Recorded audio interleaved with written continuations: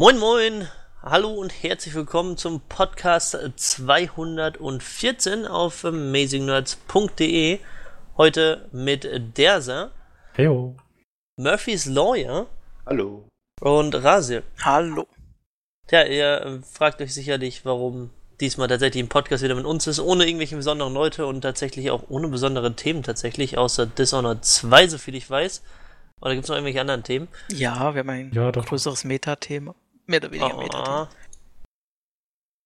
Okay, cool. Aber wenn sich Leute fragen, wo die ganzen anderen Leute sind, die haben einfach keinen Bock. Sie haben schon, oder müssen arbeiten oder so. Was, Leute bashen?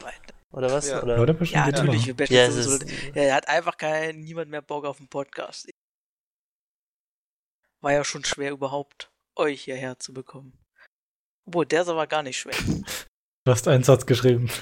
Du hast mir auch einen Satz geschrieben, ich habe nichts vor. Nein, ich habe dir mindestens 2 Sätze geschrieben. Oh, okay.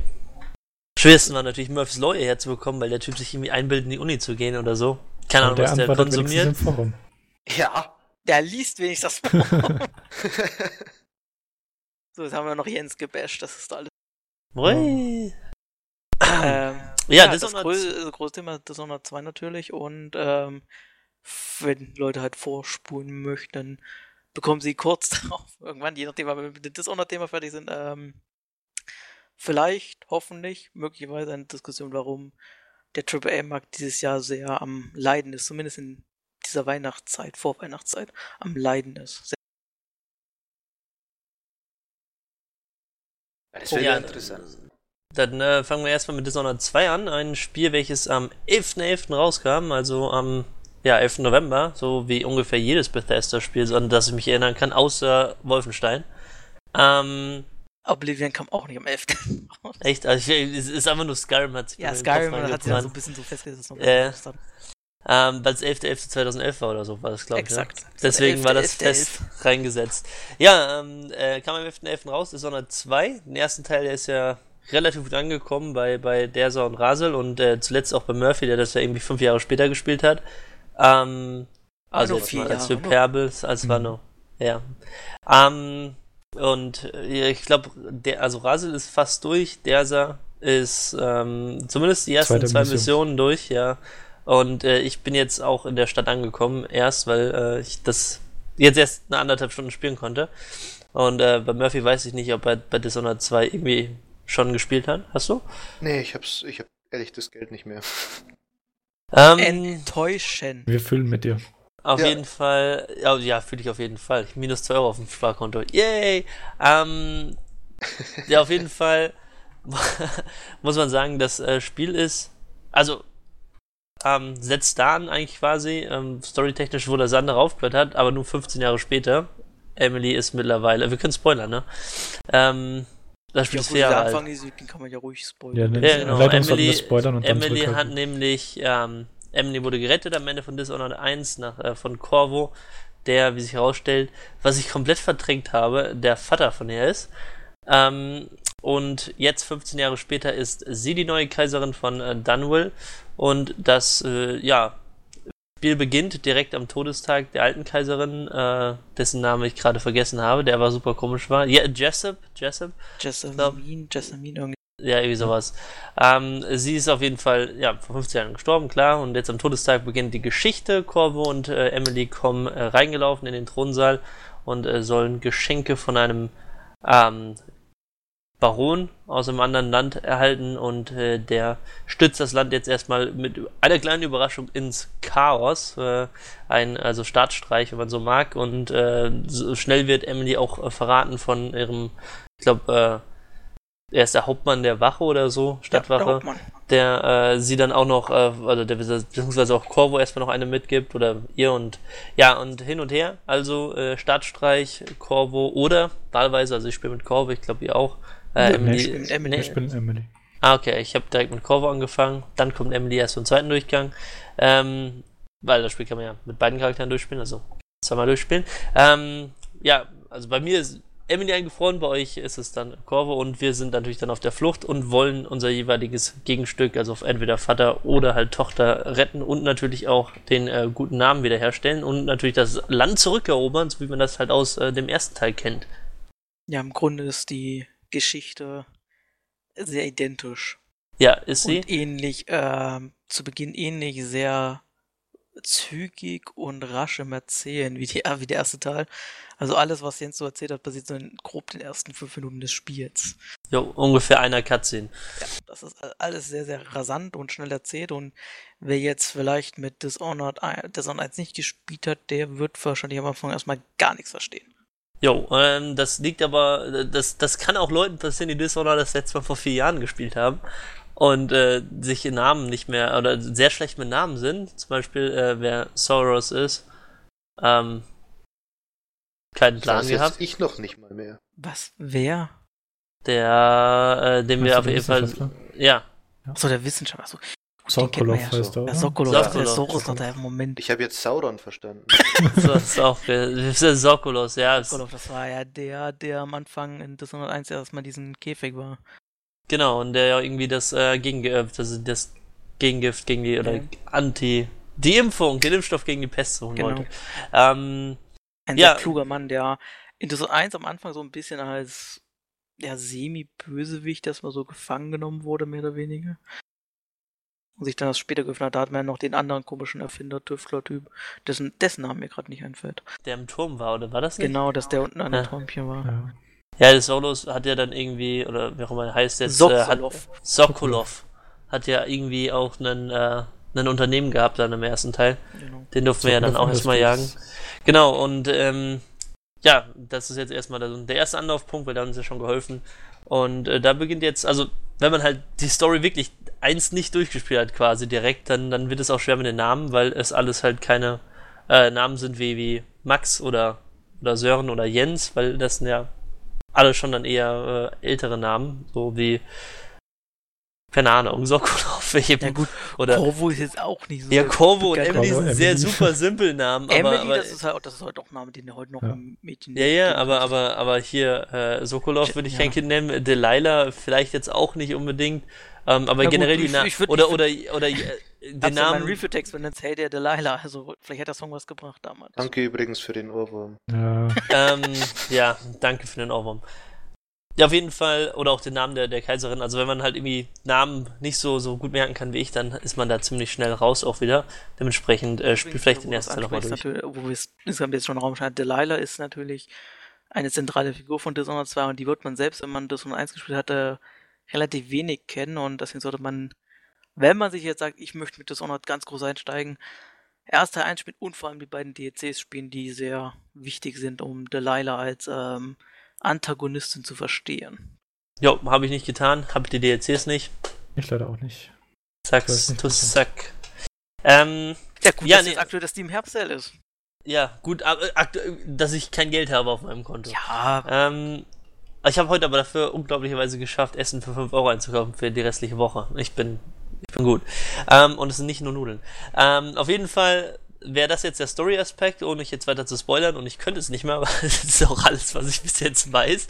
Also in Sachen Hauptstory, ich bin zwar jetzt noch nicht komplett durch, ich bin jetzt in der letzten Mission, aber das, was man bisher so bekommt, sie ist ähnlich schwach auf der Brust wie in Teil 1, ein bisschen besser, aber es ist immer noch nicht der Hauptgrund, um Dishonored zu spielen. Bei weitem nicht. Nö, ist es nicht. Es ist nämlich das Gameplay.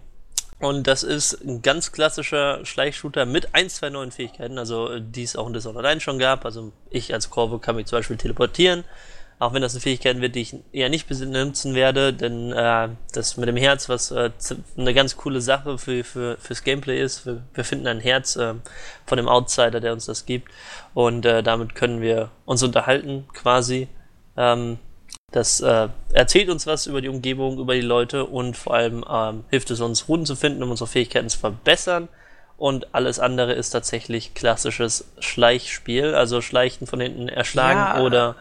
Da würde ich jetzt schon einhaken, es ist ja eigentlich nicht zwingend ein klassisches Stealth-Spiel. Na, du kannst ja auch da durchspielen. Extrem offensiv spielen Ja, und du kannst wie ein richtig klassisches Action-Adventure spielen und Mäulchen, was, keine Ahnung, dass der Arzt kommen muss. Oder halt eben nicht kommen, weil du den Arzt noch mit umlegst. Ja. Aber das ist halt genau das, was Dishonored für mich speziell macht. Gerade wenn man das irgendwie so mit Sticks, was ich jetzt erst letztens gespielt habe, vergleicht. Du hast so viele verdammte Möglichkeiten. Ich bin direkt aus dem Turm raus, nach der ersten, also direkt am Anfang aus dem kaiserlichen Palast raus und dann musst du ja zum Hafen kommen, zum Boot und da gibt es ja wahrscheinlich 100 Wege da durchzukommen und ich stehe halt auf dem Sims, sehe den Zug kommen und die erste Reaktion von mir ist, auf den Zug drauf zu springen und bis zum Hafen zu fahren. Das war vielleicht der schnellste und der noobigste Weg, aber das Gefühl, diese Reaktion direkt sofort, es kommt ein Zug, ich muss da drauf springen, war so geil, dass ich es sofort gemacht habe und nicht mal wieder geladen habe. Das war schön. Ja, Also wo ganz der viele Anfang ja noch Freiheiten. Leveldesign technisch das niedrigste Niveau hat im Spiel. Ja, nee, aber diese Freiheit einfach Ja. direkt. Entweder kannst du durchrennen oder du schleichst dich durch. Es gibt wahrscheinlich 100 Türen, die hättest durch Häuser gehen können. Da waren ja auch offene Häuserwände, wo du hättest wahrscheinlich rein und dann unten durch die Straßen durch oder halt einfach über den Zug, weil es halt einfach sich so super angeboten hat und einfach sich so schön angefühlt hat. Ich glaube, das Gefühl kann ich gar nicht beschreiben. Es hat sich einfach direkt in dem Moment so, ich mache einen auf Indiana Jones oder auf Speed oder wie auch immer. Ja, genau, das ist natürlich das, was du jetzt schon ansprichst, ist dieses Design, was man Dishonored 2, gut, auch schon im ersten Level, dann später vor allem im Glockhaus-Level, Glock-Mansion-Level anmerkt und in 2 anderen Leveln später, die ich jetzt hier nicht an der Stelle nicht spoilern möchte, Danke. das Uhrenhaus kennt man ja zum Teil schon aus Trailern oder Videos. Es ist extrem vielseitig und es ist extrem durchdacht. Da kommt, glaube ich, in den letzten Jahren kein einziges Spiel an dieses Leveldesign heran, weil das natürlich 2 Charakteren mit Fähigkeiten entsprechen muss.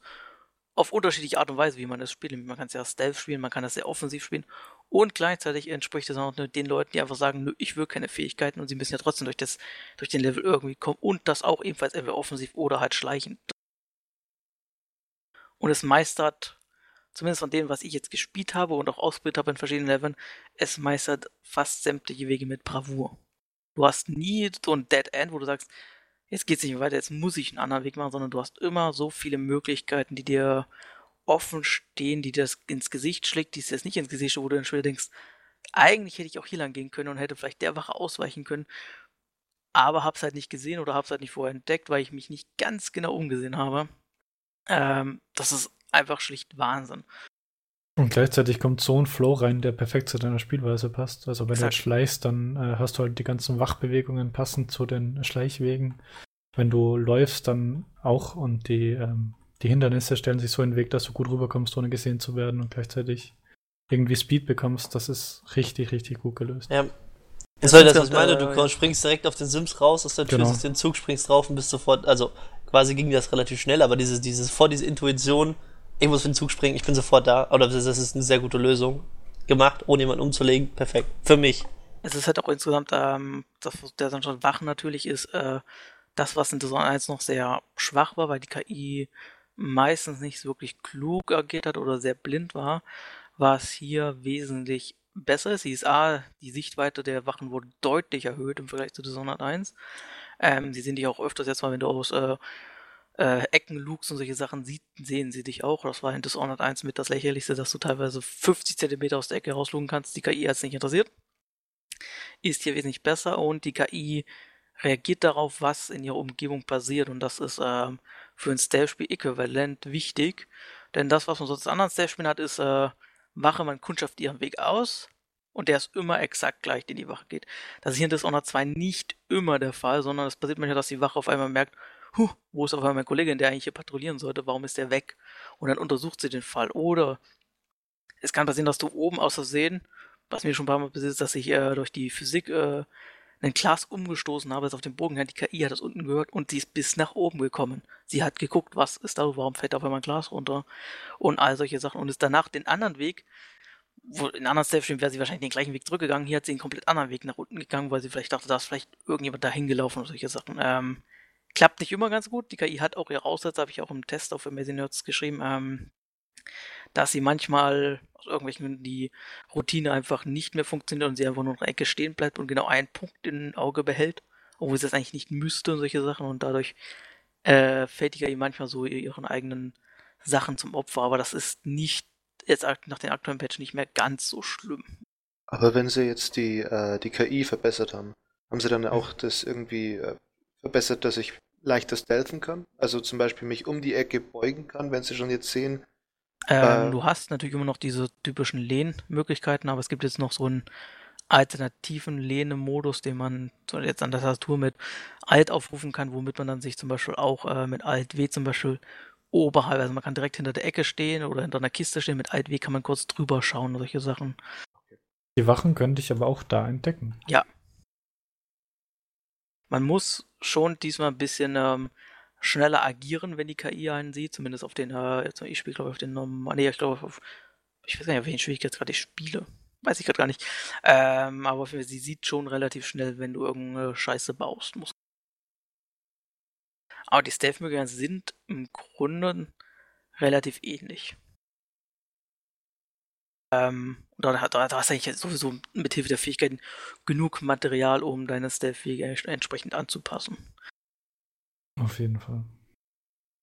Es ist natürlich, wenn man jetzt komplett auf Fähigkeiten verzichtet, was möglich ist natürlich, schwieriger, weil dir vor allem der Detektivsicht-Modus fehlt, wo du durch halt so ungefähr die Sichtkegel siehst. Da musst du halt dann schon ein bisschen abschätzen und das irgendwann auswendig lernen, wie weit eine Wache ungefähr sehen kann und wie nicht. Okay. Nachteilhaft ist für mich aber immer noch, dass die KI offenbar keinen Unterschied zwischen Schatten und Nichtschatten macht. Selbst wenn du in die dunkles Eck geht, sie sieht dich dann einfach, weil für die wahrscheinlich keine Lichtverhältnisse existieren, was ein bisschen doof manchmal ist. Kommt doch auch auf die Entfernung drauf an, kommt mir vor. Ja, auf die Entfernung, ja, aber wenn sie jetzt zum Beispiel in Splinter Cell konntest du zum Beispiel dich einfach in dunkle Ecken stellen, sie hat dich nicht gesehen, auch ähnlich in FIFA und solche Sachen. Hier sieht sie sich dann trotzdem, weil, keine Ahnung warum, selbst wenn es die dunkelste Ecke der Welt wäre. Ja, aber nur wenn es ziemlich nah ist, kommt, oder? Ja. Also ich hatte zum Beispiel eine Brücke, wo ich mich unter einer sehr dunkle Ecke mit so einer Kiste versteckt habe. Die KI ist da lang gelaufen, hat mich dann sofort gesehen. Okay. Das ist ein bisschen schade, aber so oft kommt man eh nicht in dunkle Ecken. Wenn ihr mit Corvo also Jens, du spielst mit Corvo, nicht? Ja. Da gab's doch spielst du auf Stealth oder auf aggressiv? Ich spiele komplett auf Stealth. Okay, dann hast du wahrscheinlich nicht diese Fähigkeit mit den Ratten genommen, oder? Nee, also du hast am Anfang, kriegst du also du musst immer von vorne anfangen, quasi mit deinen Fähigkeiten, dann hast du das Teleportieren. Und also erstens habe ich noch nicht so viele Runen, um das jetzt noch freizuschalten. Also wie gesagt, ich bin quasi aus dem Tutorial-Level erst raus. Und zweitens würde ich es halt auch nicht nehmen. Aber du hast die Fähigkeit, du könntest sie nehmen. Ja klar, was mich halt nur interessiert, also im ersten Teil wurde diese Rattenplage ja, zumindest bei mir jetzt am Ende, größtenteils zurückgeschlagen. Gibt's die jetzt im zweiten wieder, oder? Gibt ein Äquivalent, das sind die Blutfliegen dieses Mal. Ratten gibt es auch noch, aber die sind in Kanaka, dem neuen Spiel- und Handlungsort von Dishonored 2, keine große Plage. Was man auch daran liegt, dass Kanaka insgesamt belebter ist als Dunwall war. Und Dunwall war auf den Straßen meistens sehr wenig los, was ja klar ist. Pest, Ratten, ist eher uncool. Hier sind es halt Blutfliegen, die meistens eher in wenigen Gebäuden vorhanden sind. Und sie sind aber meiner Meinung nach eine Stufe ekliger als die Ratten. Oh ja. Ich habe, ziemlich creepy. du kommst ja direkt auf dem Boot, wenn du bei irgendwas mit S als Wissenschaftler, ich habe schon wieder vergessen.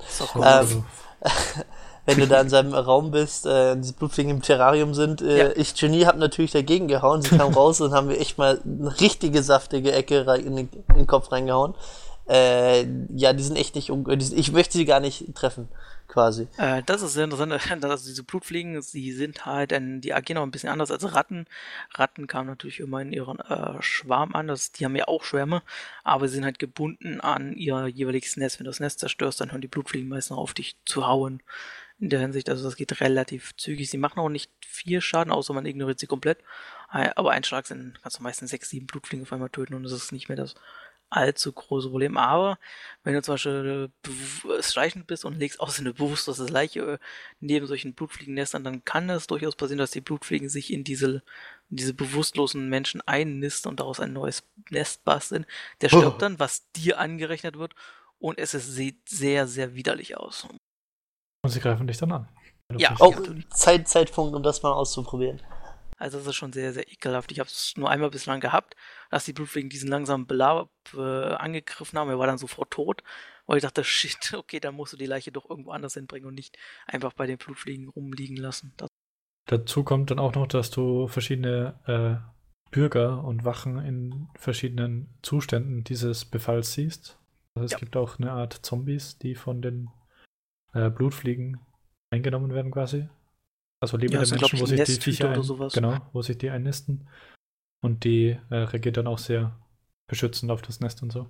Exakt. Deren Sichtkegel ist aber sehr eingeschränkt. Die sind ziemlich bedient. Ja, also im Grunde kann man die relativ schnell ausschalten, wenn man zuvor halt zumindest die Blutfliegen nicht dabei stören, wenn du jemanden dann zum Beispiel von innen anschleichst und ihn halt wirkst und irgendwas berührt dich von der Blutfliege, ist vorbei und der greift dich dann halt an. Deshalb immerhin, wenn man so ein Ding angeht, entweder sie halt mit Betäubungsfallen ausschalten oder halt vorher die Nester vernichten, ohne dass es jemand mitbekommt.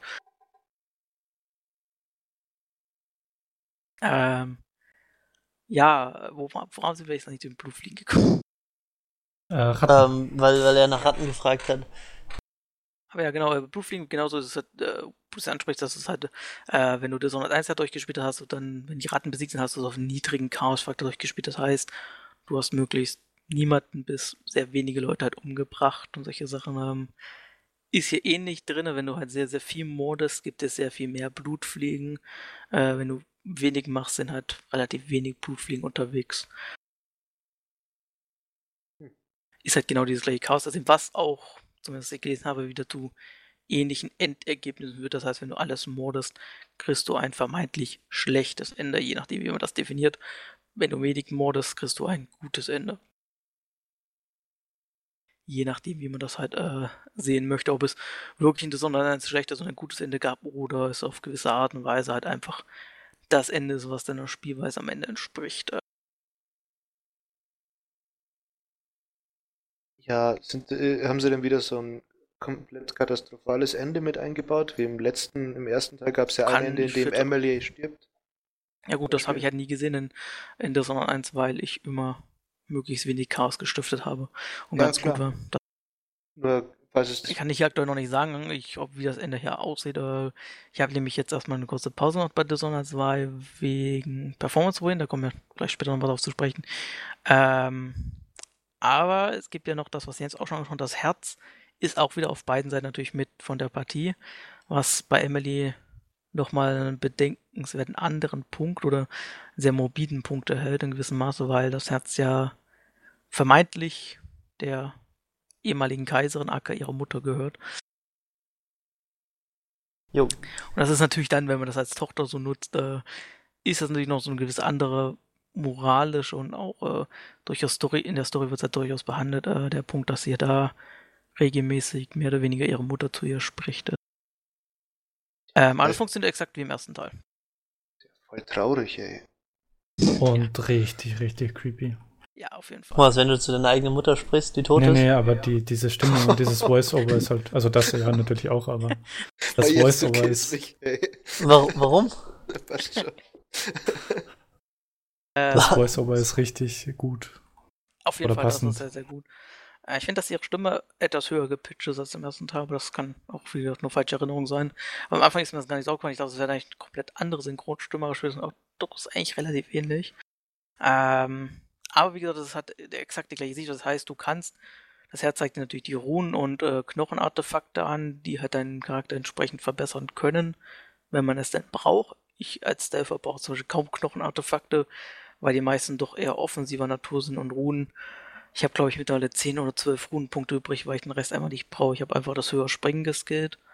Und bei Emily halt das Äquivalent zum Teleport, zum Blink ist halt dieser Schatten ranziehen, whatever Dings. Schattengriff heißt das, glaube ich, oder sowas ähnliches. Oder man nutzt es natürlich, um von diesen Herz gewisse Dinge über Orte zu erfahren oder halt über Menschen, und jeder NPC hat tatsächlich eine gewisse eigene Hintergrundgeschichte, die sich gar nicht so leicht in Gut und Böse einteilen lässt, so wie insgesamt die ganze Welt von Dishonored mal wieder ist, von Dishonored 2. Da ist halt nichts so Gut und Böse ganz einfach schwarz-weiß, sondern alles ist so grau und grau und jeder hat so seine Punkte, warum er dieses oder jenes gemacht hat. Düster ist allerdings alles. Exakt, das ist alles. Es ist hier keine Friede vor der Eierkuchen, das wird es wahrscheinlich in Dishonored noch nie sein, denn die Welt ist schon ziemlich abgefuckt, aber es ist du hast ja in irgendeinem Podcast mal, wenn Murphy, dass du halt da durchaus drüber nachdacht oder gemacht hast, dass du da so ein bisschen Batman und halt selbst Justizwillig hast. Das kannst du hier nochmal deutlich mehr machen, weil das Herz hat wirklich zu jedem einzelnen NPC irgendeinen Satz zu erzählen, wo man schon darüber nachdenkt, fuck, eigentlich ist das schon ein Arsch, der hier rumläuft. Also im ersten Teil war es so, dass es sich oft wiederholt hat. Also so jeder vierte NPC hatte gleich eine Wiederholung gehabt. Das ist ja geil. Bei mir hat es sich ein paar Mal wiederholt. Ich habe es in den letzten 2 Leveln wenig genutzt, aber ich habe zum Beispiel in Kanaka jeden einzelnen, also in dem Hauptgebiet von der Kanaka, was man dann kurz nach der ersten Mission ankommt, habe ich es in jeden einzelnen NPC genutzt und da hat sich wirklich, kenne ich, ein einziger Satz wiederholt. Es hat halt so eine normale Schleife, wenn du es halt öfters an einem Ort benutzt, aber wenn du es irgendwo anders benutzt, dann geht's natürlich. Wenn du es halt dann sie hat pro NPC einen Satz zu erzählen. Ja. Danach sagt sie immer so, ich habe dir das schon erzählt, sie erzählt halt nichts Neues. Jetzt so, ich habe jetzt zum Beispiel da wirklich in Kanaka, ich weiß nicht, wie viel sind es 30, 40 NPCs und zu jedem hatte sie irgendwas Einzigartiges zu erzählen, mehr oder weniger einzigartig. Und kann es sein, dass das Herz immer mobiler wird? Bisher kam mir das so vor. Okay. Das kann sehr gut sein. Es wird auf jeden Fall immer sehr depressiver gewissen Maße. Ist auch sehr, sehr kurios, über ein Herz zu sprechen, was depressiver wird. Aber ja, man merkt, dass die Jessamine Corwin, der das Herz ja gehört, doch eigentlich gar nicht dort sein möchte, wo sie gerade ist. Warum und wieso, das erfährt man zum Teil auch in der Geschichte und da wären wir nicht auch beim Outsider, der ja schon im ersten Teil eigentlich eine wichtige Rolle spielt, aber sehr unterentwickelt war, wird hier ein bisschen besser entwickelt, man erfährt ein bisschen mehr über ihn und die Welt des Nichts, wobei ich da auch schon wieder komisch finde, dass Emily Corwin einfach relativ gelassen darauf reagiert, okay, sie weiß wahrscheinlich von Corvo und alles und so weiter, aber dennoch, die ist dann auf dem Schiff relativ früh und wird dann direkt in der ersten Nacht von den Outside ins Nichts geholt. Ich würde wahrscheinlich anders reagieren. Ja, das ist halt generell, der Anfang ist halt so gehetzt. Ja. Das muss man ein bisschen, ja. Sie akzeptiert halt einfach das Nichts, ist ja da, ja gut, okay. Ach, hallo Outside, ja geil, ich nehme deine gennenden Kräfte an. Oh, das Herz meiner Mutter, naja, was soll's. Ja, reagiert man vielleicht ein bisschen emotionaler, gute Emily. Dafür sind die Bucheinträge dazu umso besser. Ja.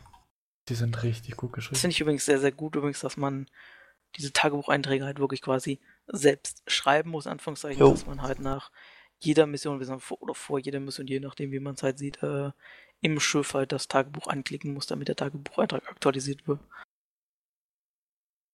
Insgesamt sind diese ganzen Tagebucheinträge, Bilder, die Umgebung, Audiologs, die man so weiter findet, wobei ich bislang das Gefühl habe, dass es weniger Audiologs als in Dishonored 1 gibt, das haben sie etwas runtergefahren.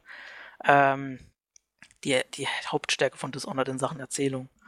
Es ist halt nicht die Hauptstory, die das Spiel ausmacht und natürlich das Gameplay steht im obersten Vordergrund, aber die Erzählung profitiert vor allem dadurch, dass halt diese Welt dir sehr offen steht und du sehr viele Dinge erfährst über diese Welt, in der du dich befindest, wenn du dich halt umschaust, wenn du Bücher liest, wenn du halt Räume durchsuchst oder Räume einfach mal genau anschaust, wie abgefuckt diese Welt eigentlich wirklich ist und was dort alles passieren kann. Es ist ein ähnlicher Effekt wie Dark Souls eigentlich. Es ist natürlich ein anderes Spiel und ein anderes Genre, aber so die Faszination ist ein bisschen dieselbe. Dass du herausfinden musst, was die Geschichte der Welt ist, genau, indem du anfängst, dich selbst damit zu beschäftigen. Ja, ich finde, das ist immer noch das Allerlogischste, wenn du Spiele spielst, in der du eine Welt reingespielt oder in du reingesetzt wirst. Du kannst ja nicht automatisch, müssen ja nicht alle anderen davon ausgehen, dass du nichts weißt und die erklären dir alles. Du musst ja so, theoretisch weiß der Charakter alles, also musst du auch dich selbst hinsetzen. Ja, gut, das kann man hier natürlich in Dishonored argumentieren, dass Emily relativ wenig weiß. Ja, gut, aber bei Corvo jetzt zum Beispiel in meinem Fall, also er kennt Dunwall und er ist da aufgewachsen in der neuen Stadt, also der wird über beide schon Bescheid wissen. Er sagt ja auch so, ich kenne den alten, also das wir sind hier, wenn wir auf die Insel kommen, sagt er, der alte Baron hat ja alles aufgebaut, der neue hat alles kaputt gemacht. Sagt er, ich kenne den alten Baron, war eine coole Sau. Ja, also ist klar, dass du dann eigentlich theoretisch als Charakter alles weißt. Dann musst du dich halt hinsetzen und selbst alles herausfinden. Das ist Oder- übrigens eine sehr gute Sache, wo du es ansprichst. Dunwall war sehr düster, sehr dunkel von der Stimmung schon her. Kanaka ist sehr hell.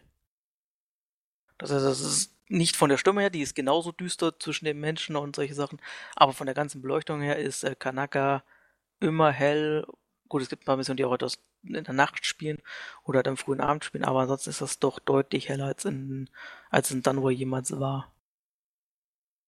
Es hat halt tatsächlich diesen südlichen Flair, während Dunwall ja doch sehr britisch angehaucht war.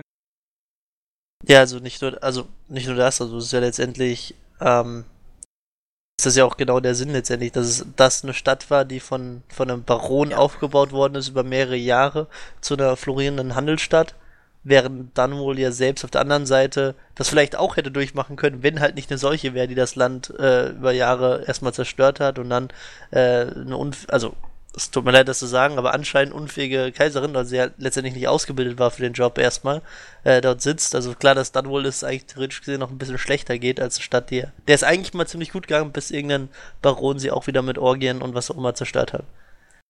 Wo aber Dunwall zumindest der Regierungsort quasi mehr oder weniger ist. Genau. Ja, dieser Aber- Hate gegen Orgien. In Bayern ist das normal. Ja. Nee, Kanaka ist insgesamt auch finde ich, dennoch vergleichsweise interessanterer Ort, weil es halt noch so belebt ist. Also die Menschen gehen ja dir schon ihren normalen Alltag hinterher, auch wenn mir in den NPC solche Sachen wie die verrückte Dame in Dunwall halt ein bisschen fehlt. Aber du hast halt viel andere komische Geschichten, die diese Stadt erzählt, wo sie ja denkt, fuck. Und Was vor allem auch da ein wichtiger Punkt ist, finde ich, dieser Kontrast zwischen dieser mehr oder weniger heiteren und südländischen Fassade und dem ganzen Düsteren. exakt, also es gibt Was tatsächlich, dadurch nochmal hervorgehoben ja, es gibt natürlich tatsächlich später, findest du immer mal wieder Gegenden, wo die Leute einfach herzhaft singen und lachen. Ja. Und dann kannst du auch mit dem Herz durchgehen und denkst einfach nur so, ja, die Dame, die da gerade singt, hat eigentlich ihre Mutter getötet für Geld. Und das ist dann halt schon ein sehr krasser Kontrast. Und dann gibt es wieder die dunkle Gasse, wo ein Obdachloser sitzt, Ja. an seinem kleinen Feuer nichts zu essen hat, aber trotzdem super nett ist. Da läuft das halt so ein bisschen. Ne? Das zeigt halt, dass diese Welt nicht böse, nicht gut ist, aber gleichzeitig macht es sondern auch nicht den Schritt dazu, dir diese moralischen Fragen irgendwie ins Gesicht zu drücken oder dir eine Entscheidung aufzunehmen, sondern mach halt. Hier ist unsere Welt. Viel Spaß damit, aber nicht von uns, dass wir dir irgendeine moralische Pflicht aufbürden oder dich irgendwie belehren möchten, sondern du bist selbst Herr und du kannst gewissermaßen beeinflussen, was mit dieser Welt passiert, ob sie etwas noch grauer wird oder etwas heller grauer wird. Oder so bleibt. Genau. Das ist halt so, das ist halt nicht so dieses platte BioWare-eske Schema von Gut und Böse. Und es ist auch nicht Witcher. Witcher war auch sehr grau. Aber ich finde, Dishonored ist da in der Hinsicht noch etwas, weil Witcher doch dir doch manchmal so ein bisschen den Schubser gibt, ja, entscheide ich doch bitte in diese Richtung so ein bisschen. Während Dishonored ja einfach gar nichts fragt. Es stellt dir keine Fragen, es gibt dir keine Antworten, sondern es gibt dir einfach nur Dinge in die Hand. Das ist sehr, sehr erfrischend und für eine Erzählung, die jetzt in der Haupterzählung vielleicht nicht wirklich gut ist und auch in den Dialogen teilweise ein Problemchen hat, ist halt zumindest diese Narrativerzählung sehr, sehr, sehr stark. Und das macht, glaube ich, Dishonored, sowohl Dishonored 1 als auch Dishonored 2 zu einer sehr interessanten Spielwelt, die aber natürlich ihre Probleme hat, dass sie durch ihre sehr lineare Weise oder durch ihre Spielweise, je nachdem wie man spielt, da kann man sehr, sehr viel verpassen. Wer sich einfach durchschlachtet, wird wahrscheinlich diese Stärke und diese Düsternis wahrscheinlich nie so richtig erfahren. Es gibt ja sehr viele Wege, es durchzuspielen. Ja, genau. Ja, man wohl nicht drum rumkommen, es zweimal durchzuspielen, wenn man wirklich alles sehen will. Ja, ich glaube, das ist wirklich der wenigste Teil. Dishonored 1 oder Dishonored 2 zweimal durchspielen. Ich glaube, der klassische Gamer wird da sich am Anfang für einen Weg entscheiden, was theoretisch jeder Weg sein kann in Dishonored, wenn man mal ehrlich ist. Und den Rest dann halt nie wirklich miterleben. Aber wenn man halt nicht Stealth spielt oder halt zumindest, oder wenn man sich einfach nur durchwascht, man könnte ja theoretisch auch einfach alle ermorden und dennoch die Welt halt danach erkunden, wird man wahrscheinlich einiges verpassen von dieser Welt, was sehr schade ist. Aber das Schöne ist, es gibt dir die Möglichkeit, Dishonored. Du verstehst trotzdem die Hauptstory, du weißt, was abgeht. Mit dem Rest kannst du nur viel, viel mehr erfassen, was eigentlich wirklich abgeht und wie du halt deine Spielweise planst. In der Hinsicht gebe ich natürlich auch Murphy Star recht, dass man auch in Dishonored 1 natürlich durch einige dieser bösen Leute, selbst wenn man sie entweder halt nicht ermordet, natürlich ein schrecklicher Schicksal zufügen kann. Andererseits ist es natürlich aus gameplay-technischer Sicht immer noch interessant, dass man auch in Dishonored 2 wieder niemanden wirklich umbringen muss.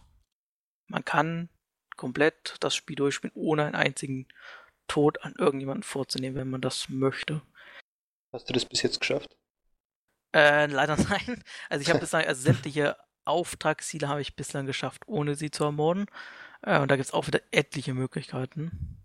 Hast du wieder ein paar Leute in die Leibknechtschaft geschickt? Ja, ich habe außerdem einen dieser komischen Blutfliegen-Zombies leider erwischt, weil der sich in genau dem Moment umgedreht hat, als ich ihn gerade würgen wollte, und dann hat die Animation automatisch abgespielt, ihn einfach den Hals durchzustechen. Das Problem war, ich wollte den F5 drücken, ich wollte F9 drücken, habe aus den F5 gedrückt. Und damit war das Safe Game schon im Arsch. Und später habe ich dann irgendwann noch eine Wache umgebracht, weil sie mir einfach nur auf den Sack ging mit ihrem Laufweg. Dann habe ich ihn von oben angesprochen, wollte ihn eigentlich auch K.O. hauen, habe ihn aber dabei auch erstochen. Aber ich bin immer noch niedriger Chaos-Faktor, weil ich sehr selten jemanden wirklich umbringe. Also wie gesagt, ich habe, glaube ich, 2, vielleicht 3 Leute, bei der einen weiß es halt nicht, was passiert ist, umgebracht. Ja, ganz so streng nehmen es die Spiele zumindest im ersten Teil jetzt nicht. Ich habe einmal in einem Level knapp 20 Leute umgebracht, weil ich ein bisschen Rappel bekommen habe. Habe immer noch niedrigen Chaos-Level gehabt. Da bin ich aufgeflogen und da ging die Taste nicht zum Neuladen und da bin ich durchgezogen. Ich habe bis jetzt tatsächlich auch nur eine Person gekillt und das nur, weil ich habe überlegt, ob ich laden soll, aber es hat sich einfach so eine gute Rollenspiel-Szene fast entwickelt, also wo es einfach gepasst hat, dass dann Emily diese Person umbringt. Gut, ich habe bis jetzt noch keinen umgebracht. Ha? Nee, aber diese... Ja gut, du bist gerade im ersten Level. Ja, aber trotzdem keinen umgebracht. Die erste Person musste quasi die Wahl gelassen wird, so hingeschrieben, ob du sie tötest oder nicht. Ja. Habe ich ja auch vieles überlegt. Da dachte ich auch nur, lass ich dir da, aber ich dachte mir, gut, vielleicht ist sie noch hilfreich. Wird ja schon sehr negativ dargestellt eigentlich, aber ich wollte sie dann betäuben, wurde dann aber entdeckt von ihr und dann irgendwie so in den Struggle gekommen und dann versehentlich getötet. Versehentlich den Hals erstochen, was? So erfahren ist ja Emily jetzt auch nicht. Habe ich mal tot gelassen. Apropos Auftragsziele, es gibt halt wieder, du kommst halt nicht wie in Dishonored, hast du ein sehr großes Hub, was hier insgesamt noch ein bisschen größer ist, ein bisschen weiter und auch ein bisschen vertikaler insgesamt ist. Vor allem Vertikalität spielt hier in Kanaka noch eine ganz andere Rolle als in Dunwall. Und du hast halt wieder wirklich die Möglichkeiten, ihn umzubringen. Du kannst ihn nicht umbringen auf verschiedene Wege. Es gibt dir natürlich am Anfang so einen klaren Weg, wo du einfach den Punkt auf der Karte oder auf der Map halt folgen kannst, wenn du das möchtest. Du kannst dir aber auch einen eigenen Weg suchen und das ist ziemlich geil. Und da gibt es halt vor allem später gibt es ein bestimmtes Türschlossrätsel in einer Welt, wo man sich dann, wo es alleine schon mal 2 Wege gibt, indem man halt 2 verschiedene Fraktionen gegeneinander ausspielt. Man kann aber beide Fraktionen einfach auch erledigen oder halt sie um ihre Habgut bereinigen und gucken, was die so alles verbergen. Und halt später dieses Rätselschloss halt damit lösen, indem man die entsprechende Kombination irgendwo im Level findet, die übrigens jedes Mal automatisch bei jedem Level Neulauf neu generiert wird. Das heißt, man kann nicht in der Komplettlösung gucken und dann einfach das Achievement holen. Man kann nämlich das Rätsel, wenn man da zufällig an diese Tür kommt, somit mit ein bisschen Hirnschmalz lösen, wenn man das kann. Es ist nicht ganz einfach und ich habe schon Leute gelesen, dass manche Leute 2 Stunden davor saßen mit riesen Blockzetteln und haben alles wirklich durchgeguckt, wie können man dieses Rätsel jetzt lösen. Ist relativ kompliziert, aber es ist machbar und man bekommt davon auch ein Achievement, wenn man das möchte. Oder man sucht sich halt ganz andere Wege, die das Spiel halt nicht vorgibt. Oder natürlich den Weg, den das Spiel mehr oder weniger halt versucht vorzugeben. Und in den darauffolgenden Level nach diesem Durchschuss ist es dann übrigens auch möglich, schon wieder eine Person tatsächlich auch im Unklaren zu lassen. Man kann sie umbringen, man muss sie nicht umbringen. Man kann sie das aber auch einfach alles so sein lassen, wie es ist. Und das ergibt auch, je nachdem, wie man sich in diesem Level entscheidet, dann einen sehr deutlichen Einfluss auf den Rest der Spielwelt später.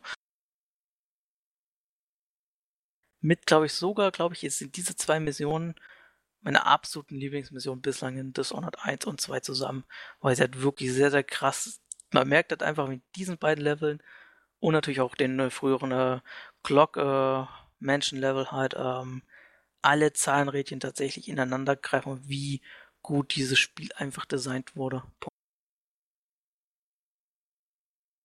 Ja, einziges Problem.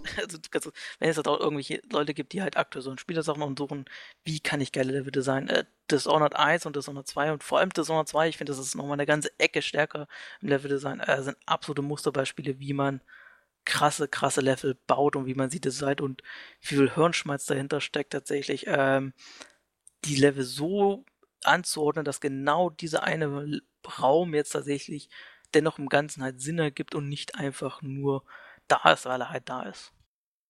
Und wie man das Ganze dann noch in ein ziemlich hübsches Gewand baut. Trotz technischer Limitationen. Auf jeden Fall. Jo. Wir haben eigentlich beim größten Kontrapunkt die Technik. Ja. Genau, das wollte ich gerade ansprechen. Dishonored 2 nutzt eine eigens entwickelte Void Engine, die sehr stark auf der id Tech 5 Engine aufbaut.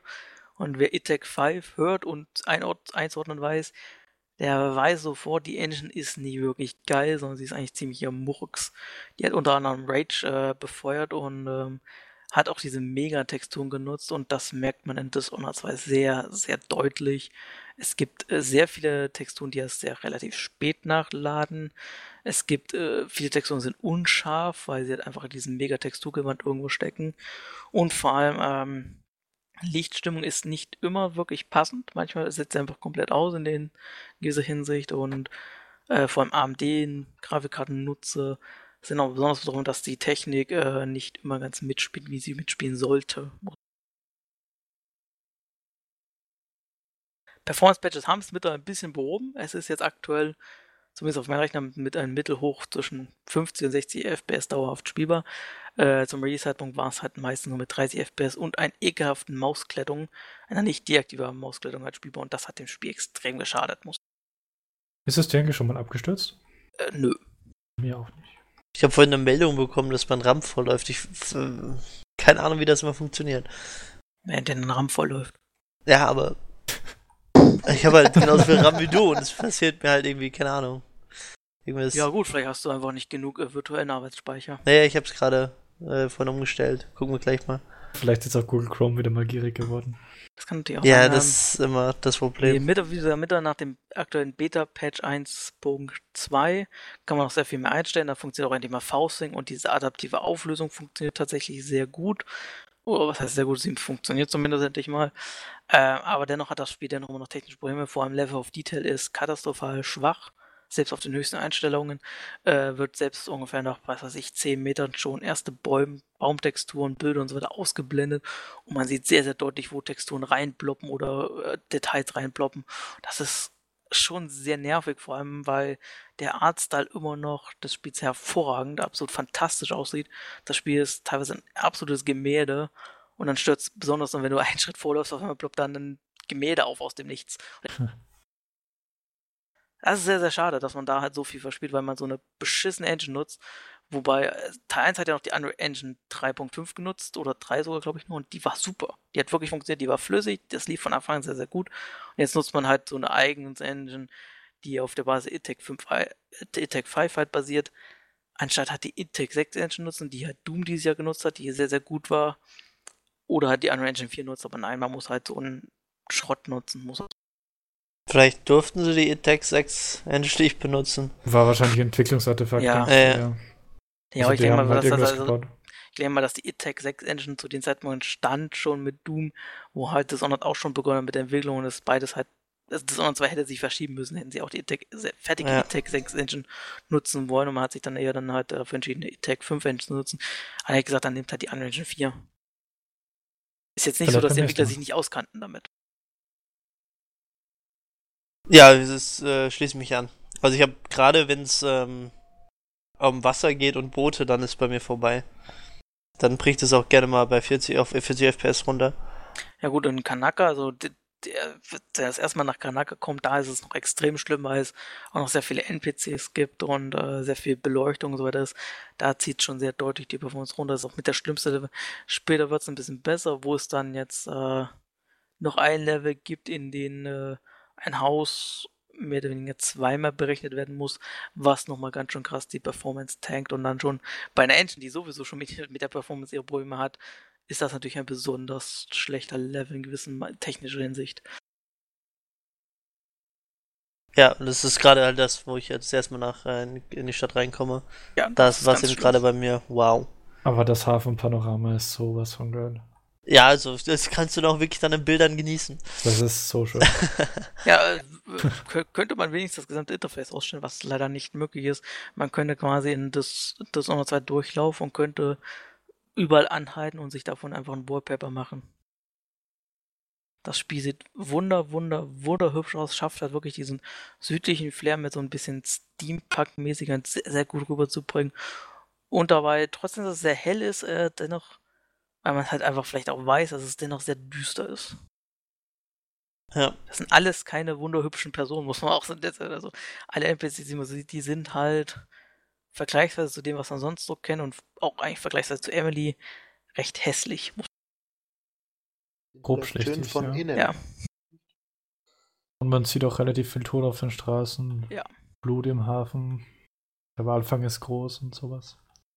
Wo die Wale tun mir immer noch leid, wie in Dishonored 1. Aber diese Farbstimmung von dem Wasser und diesem Walblut sieht so gut aus. Das ist unglaublich. Das ist ja schon fast wieder wert, nicht? Fast wieder wert, Wale zu töten. Es sieht echt geil aus, ey. Walfang macht Spaß. Macht man ja soll nicht ja umsonst gesagt, heutzutage, aber- ne? Der möchte gerne Wale. Ein eindrucksvolles Bild einfach. Ja, Forschungszwecke, alles gerechtfertigt. Ja, das war's zu Dishonored 2. Also ich denke, man kann da eigentlich nur Empfehlungen aussprechen, oder? Das Problem, was ich jetzt, da könnten wir eigentlich fast den Übergang zum großen Metathema machen, ist, Dishonored 2 ist eigentlich ein Spiel, was sich eigentlich für fast jeden Spieler eignet. Nur es wird irgendwie gewissermaßen falsch vermarktet oder auch von uns irgendwie so ein bisschen falsch repräsentiert, weil wir es immer als Stealth-Spiel bezeichnen, wo es das eigentlich gar nicht ist. Es ist ein Spiel, das kann jemand, der Stealth mag, sehr, sehr gut spielen und kann das halt quasi in gewissermaßen, das ist ähnlich wie die alten Thief-Teile oder halt auch ein Deus Ex, mehr oder weniger. Aber du kannst es auch voll offensiv spielen und hast dennoch einen heiden Spaß dran, weil diese Fähigkeiten super harmonieren miteinander und du kannst halt wirklich die absolute Teufelsengel sein und diese ganze Stadt quasi den Erdboden mehr oder weniger gleich machen. Dabei macht es immer noch Spaß. Das ist das Problem von Deus Ex Human Revolution gewesen. Deus Ex Human Revolution hat als Stealth-Spieler Spaß gemacht. Hast du es offensiv gespielt, hast du so viele Menge festgestellt und wurdest dafür gewissermaßen auch bestraft. Das tut Dishonored 2, wenn man sein Ende zumindest in gut und schlecht einteilen möchte, auch. Wobei ich da mal sage, man bekommt halt das Ende, was man am Ende halt verdient, je nachdem wie der Vorgang ist. Aber du hast halt dennoch einen Heidenspaß, wenn du zum Beispiel als Emily in diese Monstergestalt wechselst und Gegner wirklich dich anschleichst und sie zerreißt in der Mitte. Das ist sehr heftig und das wird auch sehr heftig und brutal dargestellt. Aber es ist dennoch, bist in diesem Moment so übermächtig und hast dadurch auch so einen Flow gegen den Gegner zu kämpfen. Und dieses First-Person-Kampfsystem funktioniert auch sehr gut. Nicht ganz so gut wie in Arcanes halt, Paradebeispiel halt, nicht Deus Ex, sag ich schon. Dark Messiah of Might and Magic, da hat es auch noch besser funktioniert, aber es macht halt wirklich sehr, sehr viel Spaß, auch zu kämpfen in dem Spiel. Besser zumindest als in Assassin's Creed. Ja, auf jeden Fall. Und es ist eigentlich schade, eigentlich ist Dishonored 2 sowohl Mainstream als auch Nische in einem, aber es ist dennoch halt ein Nischentitel. Und das Wobei man anmerken muss, dass es relativ anstrengend ist teilweise. Beziehungsweise du zu einer gewissen Teil investiert sein musst. Es ist kein Spiel für zwischendurch, würde ich mal sagen. ja gut, du bist aber auch sehr schnell drin in den Spiel, wenn du halt einmal, also wirst halt nicht so schnell aufhören, wenn du einmal drin bist. Ja, Als Stealth-Spieler musst du natürlich sehr viel mit Quick Save, Quick Load arbeiten, aber das kennt man auch aus früheren Stealth-Spielen. Splinter Cell, Thief und Co. lassen da sehr deutlich grüßen. Als Offensivspieler, glaube ich, muss man relativ weniger auf Quick Save, Quick Load arbeiten, sondern da kommt es dann darauf an, halt, wie gut man spielt und wie gut man halt mit High-Tränken hausieren geht. ich meine Also nur, es ist kein Casual-Spiel, wo du rein und raus kannst, Nee, es ist jetzt kein Call of Duty oder so, was halt natürlich, aber es ist dennoch in gewissermaßen ein Mainstream, dass du halt einfach sehr offensiv und dann eine sehr übermächtige Figur bist, die sich halt durchschlachtet. Und das funktioniert dennoch sehr, sehr gut und macht mindestens genauso viel Spaß wie ein Stealth-Spieler, wenn er dort in dem Spiel schleicht. Nur kommt das sehr, sehr rüber. Ich meine, wir alle loben hier schon seit Wochen, Monaten, Jahren die Videos von diesen Stealth-Gamer BR auf YouTube. Der spielt das sehr offensiv und man merkt einfach, wie viel krasse Technik da steht. Der hat auch mittlerweile, glaube ich, 1 oder 2 Videos zu Dishonored 2 schon draus, wo man was sieht.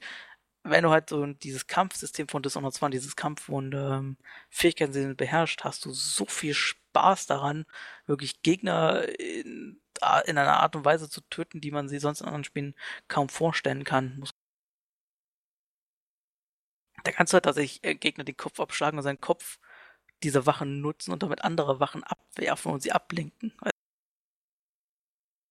Das ist morbide, das ist bösartig, aber es macht auch sehr, sehr, sehr viel Spaß. Jetzt haben wir, glaube ich, den Einstieg ins Metathema verpasst.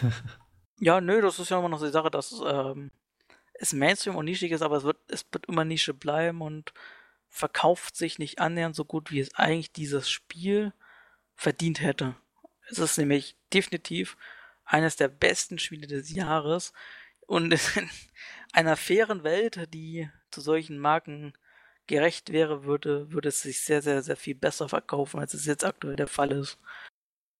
Aber das gilt auch dieses Jahr für viele andere Spiele oder besonders für viele Spiele, die jetzt aktuell erscheinen. Denn das ist jetzt unser großes Metathema, nämlich warum hat es der AAA-Markt aktuell so ganz schwer und vor allem warum hat das Battlefield 1 nicht so schwer? Ich denke einfach, der Markt hat es einfach schwer, weil erstens hast du eine Fülle an Angebot, also zu viel, was man ja nicht zuletzt... Moment, ganz kurz, ich möchte ganz kurz den Kram klären, bevor dann, es ist nämlich aktuell so, es gibt aktuell sehr viele Zahlen aus den USA und aus den Vereinigten Königreich, wo die Verkaufszahlen sehr niedrig sind. Watch Dogs 2 verkauft sich massiv viel schlechter als sein Vorgänger. Dishonored 2, trotz dessen, dass es jetzt eigentlich eine mehr oder weniger gefestigte Marke in gewissem Maße ist, verkauft sich schlechter als sein Vorgänger. In Call of Duty haben wir dieses Jahr keine Pressemitteilung von Activision erhalten, dass es der größte Entertainment-Launch des Jahres ist. Activision verhält sich auch insgesamt Call of Duty ruhig. Skylanders, die andere Activision-Marke, verkauft sich deutlich, deutlich schlechter. Ein Just Dance verkauft sich schlechter. Ubisofts Vorzeigemarke für den Casual-Markt natürlich. Was haben wir noch? Deus Ex hat sich im August sehr viel schlechter verkauft. Rise of the Tomb Raider auf der PS4 verkauft sich massiv viel schlechter. Und ja, Titanfall natürlich die größte Enttäuschung eigentlich mit gewissermaßen in Sachen Verkaufszahlen, weil EA es quasi in den Tod gesinnt hat, verkauft sich sehr, sehr, sehr viel schlechter, obwohl es jetzt eine Plattform mehr hat, also die größte Plattform mit der PS4, wo es 40, 50 Millionen potenzielle Käufer theoretisch gibt, verkauft es sich teilweise um 40 bis 50% schlechter als sein Vorgänger. Obwohl es teilweise die besseren Spiele sind. Watch Dogs 2 ist, zumindest von dem, was ich bisher gesagt habe, besser als sein Vorgänger. Titanfall 2 ist besser als sein Vorgänger.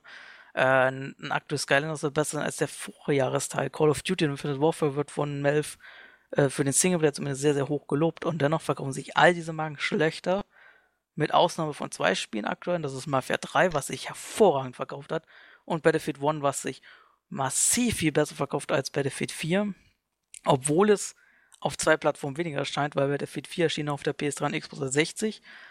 Die sind jetzt weggefallen. Battlefield 1 erschien nur auf PC, PS4, Xbox One, verkauft sich aber teilweise halt doppelt so gut wie ein Battlefield 4. Ja, also wie gesagt, ich glaube, das Problem, also gerade in der Zeit jetzt, ist einfach ein zu großes Angebot an AAA-Titeln. Also du hast ja seit... Aber das hast du ja jedes Jahr.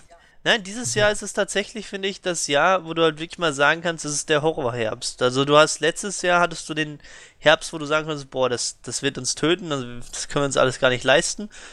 Gut, was ich eigentlich jedes Jahr sagen könnte, aber der Punkt ist, dass viele Spiele dann immer wieder verschoben werden, noch 1-2 Monate später. Und diesen Monat ist es halt, oder dieses Jahr ist es halt wirklich gewesen, dass die Spiele quasi nicht verschoben worden sind, wirklich. Und Ja, wenn gut, halt du nur, hast natürlich einen Persona 5 hat sich jetzt ja bei uns ja gut, aber nach nur hinten von raus dem verschoben. Januar, aber ich meine jetzt wirklich nur von den Herbst mal Nee, gesehen, das also Persona 5 war ja auch eigentlich für den Herbst 2016 geplant, auch im Westen der Release. ja gut, Er aber hat es war ja natürlich dann einen irgendwann Mass später im Effect, Januar. was ja gut, was sich schon im Sommer verabschiedet hat ins nächste Jahr. Und ein paar andere halt auch Ja, aber du hast ja trotzdem, also Microsoft-Titel. Wir hätten ja auch dieses Jahr eigentlich noch das neue Crackdown bekommen sollen und all solche Sachen. ja, aber dennoch, also letztes Jahr hattest du ja, oder 2 Jahre zuvor, das ist ja dann, wo ich sagte, boah, das wird uns wahrscheinlich umbringen, gerade ein Deus Ex, was letztes Jahr noch rauskommen sollte, was ja dann dieses Jahr im Juni August rausgekommen ist. Also du hattest dann wirklich so 1, 2 Spiele letztes Jahr und auch die Jahre davor immer, die dann noch gegangen sind, wo du wirklich sagen musst, das wären Monster-Titel geworden. Und dieses Jahr hast du das Problem halt quasi nicht gehabt. Ich meine, Persona 5 ist ein Monster-Titel, okay, der Reisuke freut sich darauf, Flash freut sich darauf, Nakia freut sich darauf und auch noch ein paar andere Leute. Aber das wäre kein Titel geworden, der AAA-mäßig auf einem Niveau von einem Battlefield 1, Titanfall oder Call of Duty steht, weil es einfach nicht ein Spiel für die breite Masse ist. Und die breiten Masse-Spiele, da hast du ein riesengroßes Angebot diesen Herbst. Und das ist noch nicht mal das Problem, das eigentliche Problem.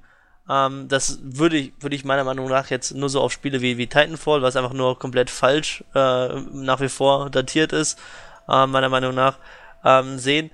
Sondern das Problem sehe ich eher darin, dass warum willst du noch AAA-Titel haben? Battlefield 1 ist vollkommen verständlich, dass du das haben willst, weil das Gameplay hat sonst kein anderes Spiel.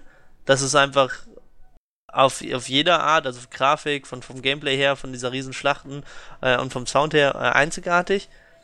Aber alles andere, also ich meine, klar, ein Call of Duty ist auch einzigartig auf sich seine eigene Art und Weise, aber Close Combat mit Kiddies kriegst du bei jedem zweiten anderen Spiel auch und die sind billiger quasi. Und weil quasi alle Konzepte schon mal jetzt irgendwie da gewesen sind und dann hast du Indie-Spiele, die es billiger, vielleicht ein bisschen schlechter aussehen machen, aber dann halt billiger sind und halt vielleicht doch noch eine Neuigkeit dazu bringen oder ein neues Objekt dazu einführen ins Gameplay und so weiter und so fort. Ich denke, vielleicht ist jetzt so langsam der Zeitpunkt, wo AAA sich halt nicht mehr so wirklich lohnt, wenn du keine Marke hast, die was Neues macht oder halt so krass was Einzigartiges macht, woran kein anderer rankommt. Also ich denke zum Beispiel, ein GTA wird so schnell nicht untergehen, weil die immer noch was Einzigartiges machen. Wenn du GTA sagst, guck, wo GTA 5 released wurde. Nicht in den Wintermonaten. Das erschien im Mai. Ja, das ja ist auch. halt schon eine ganz andere. Ja, aber wäre jetzt im Mai dann noch Mafia 3 und ein Skyrim rausgekommen zum Beispiel um GTA 5 rum, ja, dann hätte sich das natürlich auch schlechter verkauft. Deutlich ja. Das ist ich glaube, das Problem liegt nicht mehr daran, dass so viele AAA-Titel erscheinen, weil das haben wir wirklich jedes Jahr. Sehr und viele das ähnliche. Auch das Frühjahr hat jedes Jahr das im Grunde dasselbe Problem mittlerweile, dass da sehr viele Titel erscheinen.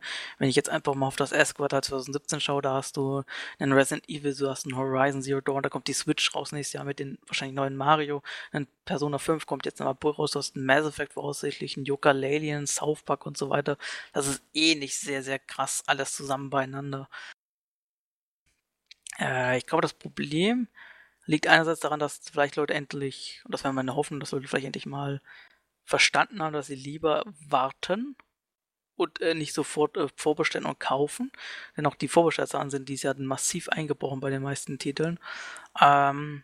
Sie einerseits aber vielleicht auch, dass diese ganz großen Marken, einen Call of Duty, einen Gears of War, einen Tomb Raider und solche Sachen, mittlerweile die Leute einfach satt sind.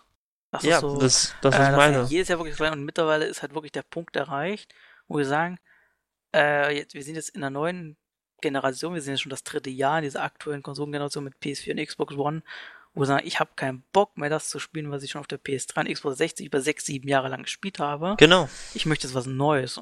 Und Battlefield 1 ist ja jetzt natürlich die Ausnahme, aber Battlefield 1 ist ja erstmal rein spielerisch, es ist wie Battlefield 4, wie Battlefield 3 und so weiter. Aber ich glaube, der Settingwechsel auf den Ersten Weltkrieg hat dem Spiel so krass gut getan, dass damit hat ja selbst EA nicht gerechnet. Die haben ja erwartet, okay, es wird ein krasses Verkaufsjahr, das haben wir auf jeden Fall alle erwartet. Aber niemand hat, selbst bei EA hat niemand damit gerechnet, dass es so massiv erfolgreich wird. Das ist das, was ich meine. Also du bist halt mittlerweile satt an dem Themen. Das Setting reißt noch einiges raus mit Battlefield 1, habe ich ja auch, glaube ich, gesagt, aber du hast jetzt halt quasi viele schon gesehen und ich denke, es wird, selbst wenn Leute oder viele Leute die Spiele mittlerweile noch kaufen, also klar, wir kaufen Spiele auch alle oder kriegen sie, aber also von Leuten, die Spiele haben, die meisten spielen es halt auch nicht durch, weil dann hast du halt auch nach 2 Stunden keine Lust mehr, weil das kennst du halt alles schon. Ja, Battlefield 1 hat natürlich, wie gesagt, Erster Weltkrieg und Mafia 3 den Vorteil, der letzte Teil kam 2010, glaube ich, raus und hat dadurch sehr profitiert, trotzdem, dass es sich am Ende als eher mittelmäßiges Videospiel ausgestellt hat, sowohl bei den Fans als auch in der Presse natürlich dann so entsprechend bewertet wurde, aber es hat natürlich davon profitiert, dass es halt eine relativ große Marke war und hat sehr lange gebraucht und natürlich das Setting der 70er Jahre ist halt unverbraucht. Genau. Wobei ich jetzt nicht so ein großes Problem sehen würde mit dem, dass so viele Spiele released wurden. Das ist einerseits das, was Jens natürlich gesagt hat, dass es sehr viele Spiele in der gleichen Sparte sind. Jetzt, was in dem Fall Titanfall 2 geschadet hat, mit Battlefield 1 und Call of Duty noch außenrum. Bei Rise of the Tomb Raider ist, glaube ich, auch das Problem, dass es einfach niemand mehr kaufen wollte, weil es ist ja schon quasi vor einem Jahr released worden. Auf PS4 ist es jetzt natürlich neu, aber es hat nicht mehr das Gefühl, dass es neu ist. Es ist wie bei... Ich wollte mir auch kein GTA 5 auf dem PC kaufen, einfach weil es schon 2 Jahre alt war, weil ich es schon hatte. Aber da hat es funktioniert. Da hat's funktioniert, aber es war halt auch ein GTA und kein Ja, Rise of the genau. Tomb Raider. Ja, Und klar, das hat ja auch, aber das ist auch das Problem, wir können ja selbst jetzt, wir gehen ja einfach ein Jahr mal zurück. Rise of Tomb Raider hat sich auf der Xbox One auch nicht gut verkauft, wobei da ist natürlich das gesamte Marketing in Rise of Tomb Raider war vollkommen fehlerhaft und ich weiß nicht, ob sie für Square Enix das ausgesagt hat, aber selbst im Vergleich zum Vorgänger hat sich ein Rise of Tomb Raider wieder massiv schlechter verkauft. Würde ich halt mal als Gegenbeispiel nennen, vielleicht fanden Leute den ersten Tomb Raider halt oder den Remastered halt einfach nicht gut. Das war ja auch das, was du gesagt hast, also du hast das Problem an dem Spiel gerade wieder, es ist nicht das, was die Fans wollten, weil halt einfach sehr viele Dinge gefehlt haben, von dem, was man wenn man den Namen Tomb Raider hört, kennt. Und alles andere es ist ein klassisches Action. Da würde ich dir nicht so recht geben, das Problem ist aber, die Fanwertungen, egal ob jetzt auf Amazon, auf Steam, auf sonstige Sachen, sind allesamt für den Tomb Raider von 2013 relativ hoch. Ja, aber das ist, die Worte kennst du zum Beispiel aus Hollywood, kennst du das immer sehr gut, so am besten mit Kritikerlieblingen oder Leute, die das halt sehr krass feiern, das ist gut. Aber das heißt ja nicht, dass die Verkaufszahlen gut sind. Also die breite Masse sind ja nicht die was schreiben dazu oder das bewerten. Aber ich glaube dennoch, dass Tomb Raider insgesamt schon 2019 sehr, sehr gut ankam, von dem, was man so mitbekommen hat. Ich glaube, hier war aktuell das Problem, dass Square Enix sich mit dieser Microsoft-Strategie sehr, sehr, sehr krass ins eigenes Bein geschossen hat. Ähnlich wie dieses Jahr mit Titanfall 2, wo es in diesen beiden Spielen sehr einfach zu erklären ist, warum die Verkaufszahlen wahrscheinlich so massiv viel niedriger sind, auch wenn es bei Titanfall 2 sehr, sehr schmerzhaft ist, dass sie so viel niedriger sind. Eigentlich auch bei Rise of Tomb Raider, die sind allesamt besser als ihre Vorgänger. Aber ich glaube, Titanfall 2 hat natürlich das Problem, dass es zwischen Battlefield 1 und Call of Duty erschienen ist. Der Verkaufsmarkt einfach viel zu gering ist. Und natürlich, dass es, glaube ich, mit Teil 1 einerseits wegen dem Content, dem fehlenden Singleplayer und dem dann später recht schnell erstmal abgestorbenen Multiplayer-Modus, der sich dann ein bisschen so seine Nische gefunden hat, der noch sehr viel Erde verbrannt hat, wo Leute einfach nicht mehr zugegriffen haben oder nicht mehr zugreifen wollten. Obwohl es Titanfall 2 überragende Wertungen bekommen hat und quasi von jedem, der es gespielt hat, wird es halt extrem hochgelobt. Zu Recht hochgelobt. Dazu kommt auch noch, dass die Marketingkampagne jetzt dieses Jahr nicht so groß war für Titanfall 2. Nee, auf jeden Fall nicht. Gut, da hat er gemerkt, er hat sich halt auf Battlefield 1 konzentriert, was logisch ist. Das ist halt also einfach eine massiv viel größere Marke. Mit beiden Benutzergruppen versauen, mit den Kritikern quasi, mit dem ersten Teil ein bisschen und der Mainstream mit der fehlenden Werbung. Wie gesagt, Battlefield 1 sticht natürlich deutlich heraus aus den ganzen Sachen. Haben wir jetzt ja geklärt. Mafia 3 auch. Brunner hat auch so Marken wie Gears of War 4, was jetzt auch schon etwas länger jetzt keinen neuen Teil bekommen hat, ist deutlich schlechter verkauft. Deus Ex, Mankind Divided, Human Revolution kam super an, hatte echt Top-Wertungen und war halt auch, hat sich sehr gut verkauft für den Deus Ex und dieses Jahr ist Mankind Divided ist auf den Boden gefallen. Ja, und das ist ja nicht mal jetzt im Herbst oder Vorweihnachtsgeschäft, sondern im August erschienen. Da kam aber auch dazu, dass es keine wirklich große Offensive gab, jetzt also keine erfolgreiche Werbekampagne. Es gab eine Werbekampagne, die war aber ziemlich ähnlich niedrig.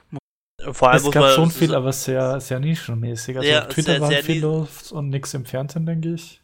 Und dann musst du halt noch davon ausgehen, dass es tatsächlich 2, 3 Kontroversen drum gab, die wahrscheinlich auch noch im Nachhinein hängen bleiben. Also an die ich mich, genau, das mit der Apartheid und dann halt noch das mit dem Vorbesteller-Ding, was ja auch den, glaube ich, sehr böse in den Arsch gebissen hat. Da würde man zumindest erwarten, dass sich zumindest dann, wenn sich diese ganze Sache ein bisschen geleakt hat, dann in den Wochen danach sich gut verkauft, aber da stocken die Verkaufszahlen ja ebenfalls. Also ich glaube, das größte Problem tatsächlich für diese ganzen Spiele ist der vor einigen Jahren eingeleitete halt Games als Service-Dienst. Wir haben zwar schon Overwatch und du wirst, das hat sich 20 Mal verkauft, wenn nicht sogar mittlerweile mehr, und du wirst nicht nächstes Jahr ein Overwatch 2 bekommen, du wirst noch in 2 Jahren kein Overwatch 2 bekommen, du wirst vielleicht in 6, 7 Jahren vielleicht mal ein Overwatch 2 bekommen, wenn überhaupt. Aber du wirst immer dieses Overwatch haben und das wird stetig erweitert. Du hast ein Rainbow Six Siege, wo du jetzt nächstes Jahr einfach nur weitere DLCs bekommst, wo es halt nicht einen zweiten Teil geben wird. Du hast ein Rocket League, wo es jetzt auch nicht nächste Zeit einen zweiten Teil geben wird. Diese ganzen Multiplayer-Titel fressen unglaublich viel Zeit für die Leute. Also gibt es Leute, die haben Overwatch jetzt schon tausende von Stunden, in Rocket League natürlich, in Rainbow Six Siege und so weiter. Und gleichzeitig werden diese Spiele natürlich extrem von den Publishern unterstützt und als Service-Dienst verstanden. Und wo hast du noch viel Zeit? Warum sollst du dann, wenn ich jetzt, keine Ahnung, mein Overwatch jeden Tag meine 5, 6 Runden spiele, warum sollte ich dann noch 5, 6 Runden in Titanfall 2 spielen, wenn ich doch Overwatch habe? Ja, warum sollst du ein Singleplayer-Spiel spielen, wenn du mit deinen Freunden spielen kannst? Ja, genau. Und das ist, glaube ich, insgesamt so dieses ganze Games on Service, was wir wahrscheinlich nächstes Jahr noch viel mehr leben werden, schadet den restlichen AAA-Markt, der eigentlich so darauf bestand, jährlich so weiter. Und Call of Duty kommt jedes Jahr. Aber ich glaube, irgendwann ist so der Punkt, wo du sagst, wenn ich jetzt Overwatch spiele, das kommt nicht jedes Jahr oder ein Rocket League oder ein Rainbow Six, aber ich bekomme dennoch ungefähr den gleichen Content, habe immer das gleiche Spiel und bekomme gratis halt Inhalte dazu. Das macht dann, glaube ich, auch bei dem reinen 0815 Gamer von nebenan, macht dann so Klick, brauche ich dann noch nicht. Ich habe doch mein Overwatch und da kriege ich halt kostenlos Content und mir macht das Spiel super viel Spaß. Und ich muss jetzt nicht jedes Jahr wieder 60 Euro ausgeben, um halt den aktuellen Multiplayer-Modus zu spielen. Sondern habe ich halt einmal meine 60 Euro ausgegeben, ähnlich wie bei Rainbow Six Siege oder bei Rocket League Rocket League kostet, glaube ich, UVP 20 Euro. Ist ja nix. Das aktuell bleiben ist, denke ich, auch ein großer Punkt. Also das hast du natürlich bei den ganzen Service-Spielen wie Overwatch, wie du gesagt hast. Aber das Ganze verwässert ja auch die Wahrnehmung von anderen Spielen. Also du hast halt so viel, es wird einfach so viel dir vorgelegt quasi von diesen Spielen, dass du die anderen Spiele fast übersiehst. Beziehungsweise du denkst, das sind halt keine Spiele, die sind es vielleicht nicht wert. Exakt, könnte ich mir auch das vorstellen. ist natürlich das, wo wir gesagt diese Games on Service und natürlich B, wo der Zeitpunkt sage, das sind die anderen Medien, die auch den Videospielmarkt wieder einiges abgraben. Wenn ich jetzt zum Beispiel ein Netflix-Abo habe und kriege meine Serien da, dann geht da schon etlich viel Zeit drauf, dann soll ich noch Videospiele gucken, dann gehe ich vielleicht noch ins Kino einmal pro Woche und vielleicht lese ich nebenbei noch 2 Bücher. Wo ist dann noch die Zeit, damit ich im Herbst mir 3, 4 AAA-Titel kaufe?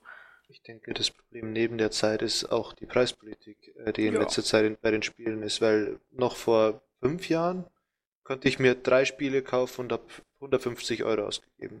Dafür diese 3 AAA-Spiele. Da hätte ich mir ein Titanfall, ein Battlefield und ein Gears of War kaufen können auf einmal. Heute, wenn ich alle 3 kaufe, bin ich 250 Euro los. Ja, wenn du die Season Pass und so weiter, ja. Naja, gut, welches war's? Der Season Pass kostet teilweise auch schon 50 Euro. Ja, es ist bei Battlefield ist das. Battlefield, bei Battlefield Premium, ja. Da zahlst du halt echt dann 140 Euro quasi, um ein Jahr lang Content zu haben.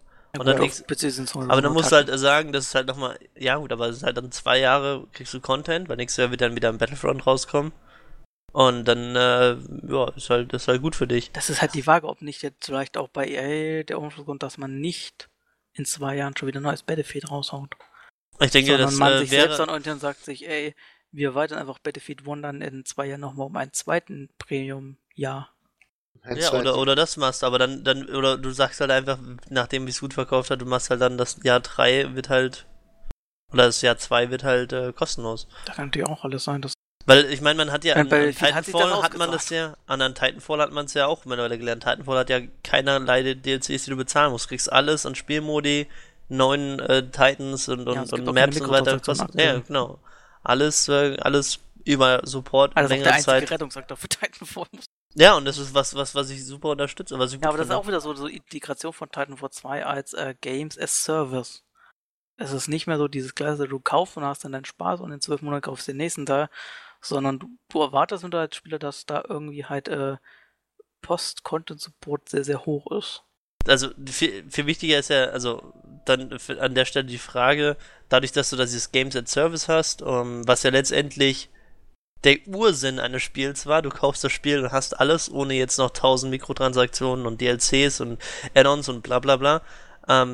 Wo kommt der Umschwung auf einmal her, dass man das wieder macht? Ja, ich glaube natürlich, dass viele Spiele das einfach mit nutzen und manche sind halt auch. Ja, aber warum hat man das? Am PC zum Beispiel League of Legends, was Unmengen an Spiele spielen, die das einfach vielleicht auch gewohnt sind und das dann vielleicht, trotzdem ist das natürlich ein Free-to-Play-Spiel, jetzt einfach auch von anderen Spielen mittlerweile erwarten. Und ich glaube natürlich auch, bietet die Sache rein, dass, wenn man sich mal anguckt, es wird halt nach neuen Sachen auch noch gleichzeitig gesucht. Die Leute wollen nicht mehr das Gleiche spielen. Und das sieht man vor allem, weil wir jetzt im Frühjahr waren diese Verkaufszahlen gar nicht mal so schlecht. Denn Division hat sich überragend verkauft, das war was Neues. Uncharted 4 hat sich genauso gut verkauft wie Sinne Funken, hat sich entsprechend der Konsolenverkauf sehr gut verkauft. Du hattest ein Doom, was auf einmal wieder da war, hat sich super verkauft und solche Sachen. Ich glaube, da ist auch dieser Hunger nach, ich möchte was Neues ausprobieren und Division ist ähnlich. Games as Service wird auch wahrscheinlich nächstes Jahr ein Division 2 geben und solche Sachen. Doom ist das wahrscheinlich noch ein bisschen was anderes, aber auch da kriegst du wieder Post-Content-Support und solche Sachen. Und natürlich hast du auch und Shadow Warrior 2 zum Beispiel verkauft sich ebenfalls sehr, sehr gut dafür, dass es bis ein rein PC-exklusiver Arena-Shooter ist, was diese Arena ist natürlich, dieses Arena-Gefühl von Shootern ist neu für viele, viele Spieler, die früher halt einfach in der Zeit, wo wir halt schon Doom gespielt haben, hat noch niemand an die gedacht. Von daher ist das, glaube ich, auch was Neues, wo einfach für diese Leute einfach was Neues und die wollen das halt spielen, das macht denen einfach immer Spaß. Das ist was ganz anderes als das, was sie halt so sonst von Call of Duty über 6, 7, 8, 9 Jahre lang gewohnt sind. Und jetzt setzt so langsam der Punkt natürlich auch bei Call of Duty ein, was wir jetzt schon im Vorfeld hatten, in Sachen YouTube mit Daumen runter und solchen Sachen. Die Leute haben keinen Bock auf dieses Sci-Fi-Setting bei Call of Duty. Die möchten das einfach nicht, sondern die möchten, wahrscheinlich wie bei Battlefield 1, einfach mal jetzt wieder Risiko und wag was Neues. Ich hätte echt gerne mal wieder oder überhaupt mal einen Vietnam-Shooter. Ja, das ist auch los. Und ich glaube, wir werden vermutlich also mich würde es nicht überraschen, wenn Activision dieses Jahr aber sagt, shit, nächstes Jahr schon wieder Sci-Fi Call of Duty, das geht gar nicht. Wir cutten das down und machen einfach mal ein paar Jahre Pause. Ubisoft hat das rechtzeitig gemerkt. Ich glaube, wäre Assassin's Creed dieses Jahr wieder released worden, das hätte sich wahrscheinlich katastrophal verkauft für die Marke entsprechend. Und ich glaube, dass es für Ubisoft ganz gut ist, dass sie da rechtzeitig nach Syndicate gesagt haben, fuck, das wird nichts, wir müssen jetzt hier einfach die Reißleine ziehen und müssen die sehr erstmal auf Grundeis legen und versuchen da uns neu zu erfinden. Weil die hatten ja schon nach Unity das große Problem, dass sie sehr massiv die Verkaufszahlen auch geschuldet den technischen Desaster von Unity halt eingebrochen sind. Was ich mir in dem Bezug noch vorstellen kann, dass irgendwann die Entwickler auch keinen Bock mehr haben. Ja, klar. Also was das ist halt sehr schwer von uns zu wissen. Ja, natürlich, aber das ist so eine Sache, die man vielleicht bedenken sollte, deswegen wollte ich es einwerfen. Ja, klar, das ist natürlich auch so ein Fall, wo man als Entwickler natürlich, das ist auch das, was Ubisoft immer macht. Wenn du bei Ubisoft ein großes Spiel verantwortet hast, als die Designer, dann kriegst du meistens an Ubisoft die Möglichkeit, stell doch einfach hier hast du 5, 6 Mann von uns, baut uns doch einfach einen Pitch und wir gucken danach, ob das Ding halt sich lohnt, als kleines Projekt weiter zu verfolgen. Ja. Mal gucken, wie lange wir das haben noch, wenn die da die Zügel übernimmt. Ich glaube, das ist auch insgesamt das, was Sony halt ganz gut macht, dass sie versuchen, neue Marken an den Mann zu bringen. Ja, ich bin sehr gespannt, wie es nächstes Jahr die Verkaufszahlen von Horizon Zero Dawn aussehen werden. Weil das ist halt auch was vollkommen Neues, zumindest vom Setting her. Und natürlich God of War. Es ist halt nicht mehr die Fortsetzung von God of War 3 und Ascension, wo Kratos total wütend sich durch alle Götter durchprügelt und ihnen sämtliche Gliedmaßen abreißt, sondern es geht halt schon einen sehr ganz eigenen Weg. Und dann hast du noch die This Day is Gone mit diesen ganzen Zombies und solche Sachen. Detroit Become Human, was auch wieder was anderes ist. Ja, ich denke, das ist das Problem, was gerade die Welt gerade hat. Also du hast halt zu viele Nachfolger, wenn man das so nennen kann. Soll man sagen, immer dasselbe, letztendlich, also ein Deus Ex mag zwar gut sein, aber festmachen an Nachfolger, sondern wenn der Nachfolger einfach sich nicht erfindet neu. Das war das meint. Also das ist halt, wo du ein Indie-Spieler hast, was weniger kostet als ein AAA-Titel, was Neues macht und noch billiger ist, vielleicht ein bisschen schlechter aussieht, aber das ist heutzutage schlechter aussehen, da du quasi alles in Unreal Engine machen könntest, ist schlecht aussehen meistens dann eher noch eine Designentscheidung. Also Ja, aber ist doch so. Also ich meine, wenn du das in Pixelgrafik machst, dann hast du auch einen Grund, das zu tun. Dann machst du es und dann setzt du es, wenn du es machst, eigentlich auch noch relativ gut um, wenn du halt wirklich ein totaler Schwachkopf bist und nur das Geld haben willst. Und du machst das bewusst, um auf den, guck mal, ich bin voll Nostalgiefaktor. Ja, oder du bist halt ein Spasti. Also ja, das kommt halt auch vor. Aber der Punkt ist halt, dass ich denke, dass das jetzt, auch wenn der AAA-Markt darunter leidet, was vielleicht nicht so gut ist für einige Marken, die da nicht gut mit wegkommen, hoffentlich Call of Duty, es ist, glaube ich, ganz gut für die Zukunft der Spiele generell. Weil du musst ja davon ausgehen, dass man sich jetzt dann hinsetzen muss und überlegt, warum, woran scheitern wir. Dann könnte man zwar zu der Einkunft kommen, dass sie ja nicht scheitern und die können nur Blödsinn und machen nächstes Jahr dasselbe Produkt wieder und fliegen damit noch derber auf die Fresse. Oder man setzt sich hin und macht halt tatsächlich wieder was Neues und muss halt sich für die Konsolengeneration oder vielleicht schon für die nächste neu erfinden, was nicht schlecht ist, weil letztendlich, das, was du vorhin gesagt hast, spielt man seit 10 Jahren quasi dasselbe.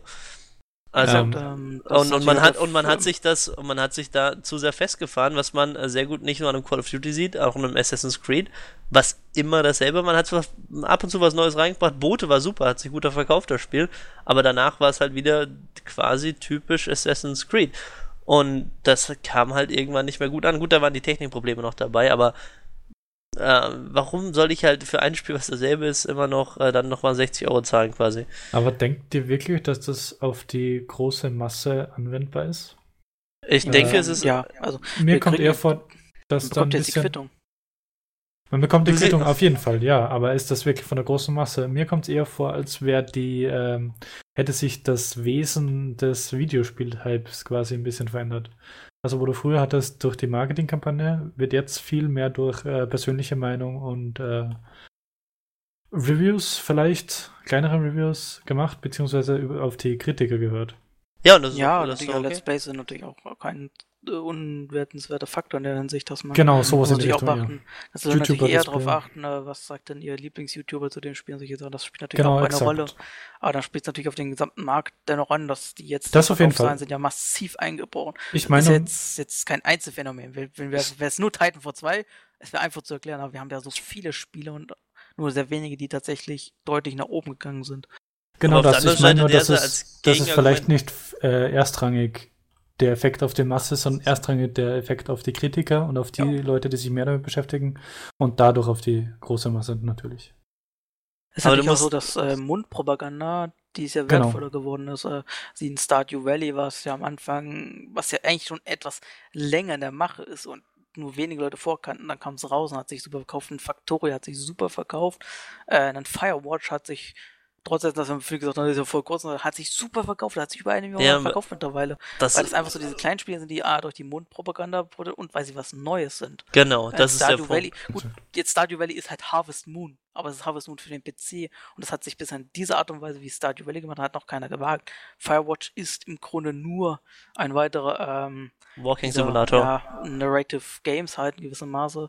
Ich mag das Wort Walking Simulator nicht, aber es wagt dennoch auch in dieser Hinsicht ein bisschen was Neues durch diese Dialoge mit Delilah, die ein bisschen anders sind, dadurch, dass du auch so, es hat nicht diese Entscheidungsgewalt dabei, aber du kannst dennoch diese Dialoge lenken und es fühlt sich dennoch im Vergleich zu einem DR Star oder halt ein Gun Home interaktiver gewissermaßen an, weil es sehr viele interessante Tricks nutzt, um damit als würdest du wirklich noch spielen in gewissem Maße.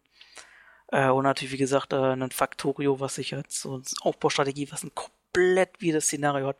Du hast cool, was einfach für den Massenmarkt gar nichts ist, was hat sich dennoch super verkauft, weil es einfach sehr viele Leute auf Steam gehen, die haben das gesehen. Dann gingen die Steam-Reviews natürlich extrem steil nach oben. Das Ding hatte zwischendurch, glaube ich, 99% positive Bewertungen und hat sich einfach durch Mundpropaganda weiter verkauft. Genau. Das ist das, was ich eigentlich gerade auch sagen wollte. Bloß halt, also du kannst halt nicht einfach als Mundpropaganda sagen, oder das heißt als Kritiker, dass Leute jetzt vielleicht vermehrt auf Kritiker hören. Wenn dem so wäre, würde es ihn halt voll gut verkaufen. Es geht halt dann nicht nur um die Kritiker, es geht tatsächlich dann wieder um die breite Masse und um das Endprodukt. Natürlich auch um die eigene Meinung bei Titanfall. Ja. Viele Leute klicken dann vielleicht auch gar nicht mehr auf den Titanfall 2 Let's Play, weil sie denken, ach, das ist eh nur so ein dummer Multiplayer-Shooter ohne Story. Deswegen habe ich auch gemeint, Hype, was ja im Vorhinein auch passiert. Und das war bei Titanfall 2 ja nicht so positiv, oder? Wenn ich mich recht erinnere. Der Vorfeld-Hype war nicht so groß, nein. Genau. Weil es halt auch nicht von Kritikern. Das fand ich halt ein bisschen schwach, weil die Titanfall 2 Singleplayer-Trailer waren alle sehr undurchsichtig. Ich finde, da hat man einfach zu wenig davon gezeigt. Das war ein ganz großes Problem. Und natürlich, dadurch, dass EA natürlich auch deutlich weniger die Werbemaschinerie angelaufen hat. Insgesamt finde ich aber dennoch, dass dieses Hype-Thema, was natürlich ist, also, ich glaube, viele sind natürlich auch, und das darf man nicht beachten, wegen No Man's Sky viel, viel vorsichtiger geworden. Ich glaube, das hat wirklich einen massiven Einfluss genommen. Ja, das auch stimmt. Nennt sich, dass viele Leute bei No Man's Sky, das war ebenfalls, das ist was Neues. Das hatte man noch nie zuvor. Das sieht so geil aus. Und dann kam die Ernüchterung, das ist eigentlich ziemlicher Mist. Und die Entwickler sind ja mittlerweile quasi verschwunden im Großen und Ganzen. Man hört gar nichts mehr. Ich glaube, die werden alle jetzt irgendwann bei anderen Arbeitgebern sein und das möglichst halt natürlich, ohne dass es jemand groß mitbekommt, und dann war's das. Aber No Man's Sky war halt wirklich so dieser Hoffnungsträger, vielleicht auch für Sony in gewissem Maße.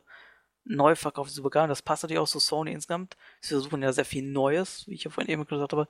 Aber No Man's Sky hat viele so gesagt, die haben vorbestellt und dann sind sie jetzt so richtig auf die Fresse gefallen mit No Man's Sky. Und ich glaube, das hat viele Leute jetzt vorher gemacht, dass sie, vielleicht hat dieses Spiel dadurch, dass endlich mal richtig viele auf einmal hingeknallt sind und einfach ihre 60 Euro verpulvert haben, gemerkt haben, vorbestellen ist vielleicht doch nicht so geil. Dass man einfach viel vorsichtiger ist, vor allem beim Hype. Man hat ja schon bei Watch Dogs gesehen, mit der Grafik und so weiter, danach waren viele enttäuscht. Und jetzt kam so wirklich dieser richtig große Knall mit No Man's Sky.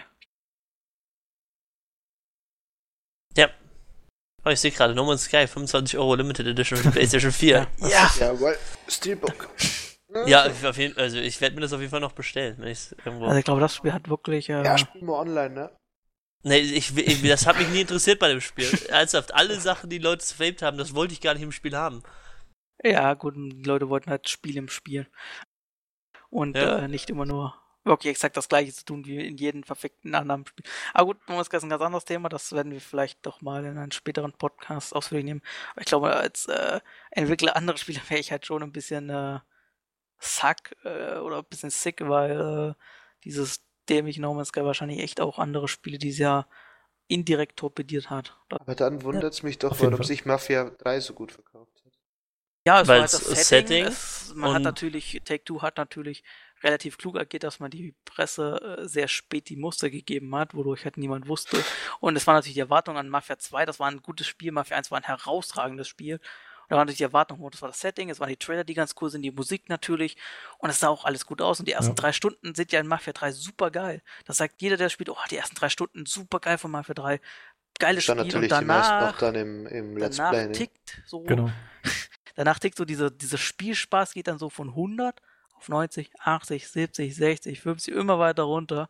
Und dann stellt man fest, aber bis dann ist halt der Unterscheidung getan, dann hast du ja schon gespielt. Und ich meine, 3 Stunden, da sind dann auf Steam auch die Umtauschsachen vorbei. Das ist insgesamt schon ein sehr, perfides Ding, gewissermaßen. Also ich denke... bin aber sehr gespannt, ganz kurz, wie jetzt zum Beispiel wir haben jetzt noch zwei mehr oder weniger große Spieler. Jetzt Pokémon natürlich verkauft sich super. Das ist Pokémon, das muss man ganz ehrlich sagen. Und das ist natürlich auch, Pokémon ist allein auf weiter Flur. Da ist halt nichts anderes und Pokémon ist halt einfach so eine Marke, die ähnlich wie GTA, ich glaube, wir können auch nächstes Jahr davon erwarten, dass sich ein Red Dead Redemption 2 einfach super verkaufen wird. Egal was da am Ende ist, das Ding wird richtig gut verkaufen. Vielleicht nicht so gut wie GTA 5, weil Red Dead Redemption im Vergleich halt noch die etwas kleinere, in einer nischigeren Anführungszeichen Marke ist. Western ist halt noch ein bisschen anders als so ein GTA, natürlich, aber ich glaube, das wird sich dann noch herausragend verkaufen. Aber dieses Jahr haben wir auf jeden Fall noch Final Fantasy 15. Das ist jetzt auch eine Riesenmarke natürlich. Es ist ein riesiger Marketing-Push. In den USA ist heute, glaube ich, gestartet, dass halt Final Fantasy 15 eine Partnerschaft mit mit Supergirl-Serie, mit Arrow und halt Flash mit den Serien halt eingegangen ist und da wird's halt beworben und solche Sachen. Es sind 1000 Musikvideos und Pipapo, das ist ein riesen Marketing-Push. Ich bin sehr gespannt, wie sich das verkaufen wird. Und natürlich The Last Guardian. Ich war auch mal gespannt, wie sich das verkaufen wird. Oh, ja. Also TRG kommt natürlich jetzt im Dezember, das heißt, was wir jetzt noch gar nicht beachtet haben, ist natürlich auch, dass viele Spiele vor diesem Black Friday erscheinen. Dass viele Leute vielleicht einfach warten und sagen, ich warte 2 Wochen, mit Black Friday gibt's dann vielleicht schon jetzt einen Titan vor 2 für 20 Euro. Und das ist ja die traurige Wahrheit. Battlefield 1 muss ich das natürlich nicht erlauben, weil Battlefield 1 einfach, hat noch im Oktober vor den ganz großen Push der anderen Spieler released.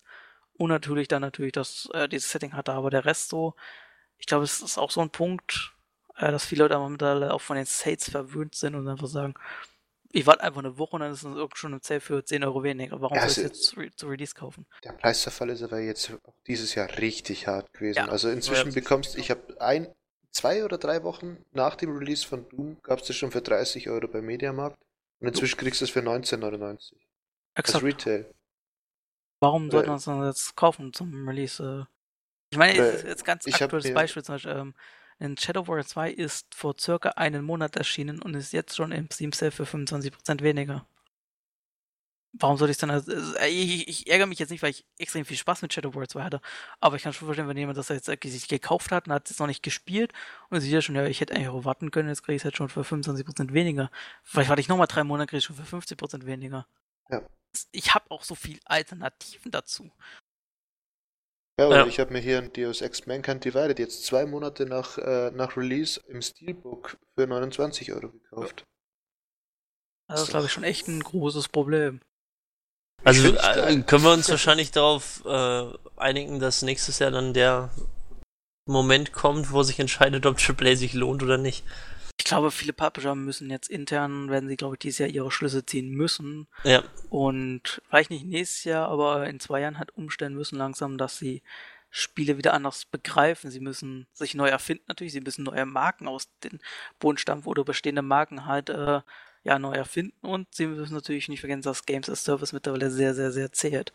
Und wie gesagt, dann Blizzard steht da mit Overwatch, die kommen, das ist ihr erster wirklicher Multiplayer-Shooter, bam, 20 Millionen Mal verkauft, super verkauft, seine E-Sport auf dem Weg nach oben, überall hast du Cosplays, du hast irgendwelche Artworks, so Künstler, whatever. Overwatch ist das Ding dieses Jahr gewesen. Ja, ich glaube, es ist auch ein Problem, dass Publisher heutzutage nicht mehr richtig wirtschaften. Ja, ich meine, so ein Dark Souls hat sich damals da gab es so einen guten Bericht als eine Jimquisition von Jim Sterling.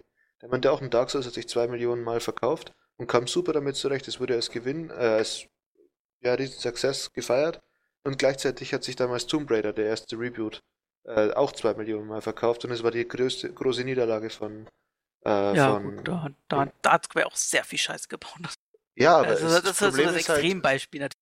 Dass man dann eben auch so unglaublich viel Kohle in Sachen steckt, die man nicht braucht. Ich brauche keine, klar, EA kann sich jetzt leisten, überall seine Frostbite reinzustecken, aber ich denke, dass viele Spiele auch mit etwas weniger guter Grafik auskommen würden. Ich glaube, das wird noch so der Fall sein, dass sehr viele Entwickler verstehen müssen, dass das dürfte irgendwann ein Problem vielleicht für Epic Games werden, dass viele Entwickler vielleicht auch in Zukunft einfach auf eine eigene House-Engine setzen. Das spart am Ende halt einfach Kosten. Ja. Und ich meine, das beste Spiel letztes Jahr, es war für mich Life is Strange und das sah scheiße aus. Also vom Artstyle jetzt mal abgesehen. Ja, aber Life is Strange war auch wieder was anderes. Vor allem, das war halt dieser Kontrast noch zu Telltale Games und Telltale Games ist ja auch, abgesehen von Life is Strange, relativ alleine da. Das ist ja dann wieder, dass letztendlich ein quasi Indie-Studio kam. Ja, es ist auch und halt das Bewährtes genommen hat und letztendlich was Neues draufgebaut hat und ein, zwei neue kleine Sachen angebaut hat. Das ist ja das, was ich vorhin schon meinte. Also du musst halt nur mal als neues Studio jetzt kommen. Du musst nicht unbedingt das mördergrafische Monsterprodukt abliefern. Du musst halt nur im Gameplay ein bisschen was besser machen und du hast eine sehr hohe Wahrscheinlichkeit, dass du dich verkaufen wirst. Gerade weil halt Telltale-Spiele Dinge sind, die spielt halt, oder zumindest zu dem Zeitpunkt hat die noch jeder gespielt. Also, doch, jetzt verkauft sich Telltale immer noch sehr, sehr gut. Ja, gut, aber ich meine, damals hat es ja dann hier Borderlands und Game of Thrones gehabt und die beiden waren ja verglichen mit dem, was sie eigentlich hätten mal einfahren sollen, nicht dann so erfolgreich. Das stimmt nicht. Nicht? Game of Thrones hat sich richtig gut verkauft. Ja. Das ist, glaube ich, mit in den Top 3 der besten verkauften Spiele. The Walking Dead natürlich ganz oben, weil das damals auch diesen enormen Hype hatte. Und dann kommt, glaube ich, echt schon Game of Thrones mittlerweile oder so. Die Marken ziehen halt einfach so krass. Es gibt ja auch du hast ja kein anderes Game of Thrones Spiel, du hast dieses Rollenspiel, was halt keinen gejuckt hat damals, weil Game of Thrones zu dem Zeitpunkt damals halt noch unbekannt war, mehr oder weniger. Also Game of Thrones erschien halt letztes Jahr und das war halt schon, wo Game of Thrones mittlerweile wirklich die Serie schlechthin ist, mittlerweile vom Verkaufsmarkt her. Das Game of Thrones Rollenspiel erschien, glaube ich, 2012. Da war halt Game of Thrones so gerade so am Aufstieg, aber noch längst nicht bekannt wie jetzt. Was übrigens immer noch eine bessere Story hat als die Telltale-Series. Allerdings hat sich beschissen spielt. Ja, das ist nicht so schwer.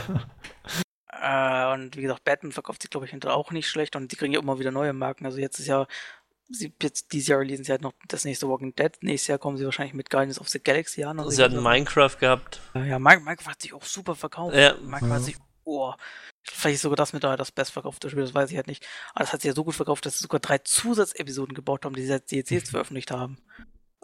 Gut, Minecraft ist natürlich auch so ein Phänomen, das steht für sich. Ja. Aber das wäre so ein Spiel, das kann. Erstmal ist es auch Play-and-Service und zweitens würde ich jetzt mal sagen, dass es keinen geben kann, der dieses Spielkonzept nehmen kann, eine kleine Verbesserung einbaut und sich irgendwie besser verkaufen könnte. Also das wage ich mal zu sagen, dass das niemand da rankommen wird. Das Problem für Microsoft, dass sie nicht wissen, wohin mit Minecraft, weil ein Nachfolger zu Minecraft ist vielleicht jetzt auch nicht so einfach. Aber da muss Microsoft sich irgendwas einfach lassen. Sie haben ja unglaublich viel Geld für diese Marke investiert, was so im Nachhinein gar kein so dummer Kauf war. Wenn auch ein bisschen überteuert. Ja, also ich meine, Plus machen die immer noch. Also, ja, klar. Ja. Na gut, ich weiß, ich bin noch sehr am Zweifeln, ob sie überhaupt mittlerweile den Kaufpreis überhaupt wieder drin haben. Das waren immer 2,5 Milliarden. Also das ist nicht wenig Geld gewesen für Minecraft. Und Minecraft verkauft sehr viel, aber Minecraft ist auch nicht teuer. Da muss man mal gucken, aber ich glaube, Minecraft ist halt einfach so für Microsoft so ein Definitionsprodukt, so ein Imageprodukt. Ja, letztlich auch Wir sehr sind gut. wir sind die Minecraft-Macher. Und das zählt natürlich mittlerweile was. Ich bin mal sehr gespannt, wie sich das alles auf Nintendo auswirkt und die Switch. Ich glaube, Nintendo kann ja extrem nächstes Jahr profitieren, wenn man jetzt die, vielleicht, ich will es nicht Fehler nennen, aber die Fehlkalkulationen der anderen Publisher nutzt, um sich selbst halt besser zu platzieren. Ich glaube, so ein richtig neues 3D-Mario zum Start oder das Zelda hat ja dieses Jahr auf der 3 unglaublich viel Aufmerksamkeit erhalten. Ich glaube, das kann den echt krass viel bringen für die Switch. Ja, weil es was Neues ist. Wenn sie es halt richtig nutzen, wenn sie sich marketingtechnisch in der Hinsicht gut positionieren. Darauf kommt es am Ende an. Wenn sie ähnlich viel Scheiße bauen wie mit der Wii U, dann ganz schnell in die andere Richtung gehen. Aber ich glaube, wenn sie halt mal von 3D-Mario, wenn sie halt, keine Ahnung, diesen Mario Kart 8 und so weiter, das Splatoon-Remake und solche Sachen und natürlich dann später Zelda rausbringen, kann, glaube ich, Nintendo echt aktuell davon stark profitieren. Ich denke, also gerade der 3D-Mario-Titel, der ja auch nach was Neuem aussah. Also wir haben ja einen kurzen Cut gesehen im Switch-Ankündigungstrailer, der was ein neues Setting war zumindest. Ja, und die Rückkehr des Dreifachsprungs. Genau, und das ist halt, da kannst du auf jeden Fall wirklich, also ich glaube, das kann man sich gar nicht vorstellen. Wenn das ein Erfolg wird, dann ist halt die Switch auch ein System-Seller und dann ist das Ding. Auf jeden Fall. Schießt sich das auf jeden Fall noch vor die Xbox One, das kann man glaube ich mal sagen. Da hat Nintendo den Vorteil, dass sie halt Nostalgie und Aktuelles sehr gut verbinden können. Denn sie haben auch jetzt mit den Mini-NES ja nochmal Ding gelandet, womit auch keiner rechnet, dass sich das so krass verkauft.